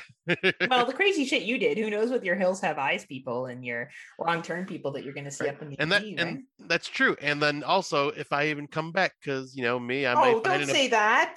I may find an abandoned mine, and then What about your hot babe? Oh, I'll let her know where I'm at, but I may, but I might stay with the Wrong Turn family. Like I may like it up there so much. They may also have abnormally large heads. Yeah. Let me know. Maybe I'll join you guys. All right. Anyway, until next time, what do you have to say to the people, Scotty? Oh, until next time, everyone enjoy their summer. Go to the cabin. Avoid talking to strangers and just relax and unpleasant dreams. See ya.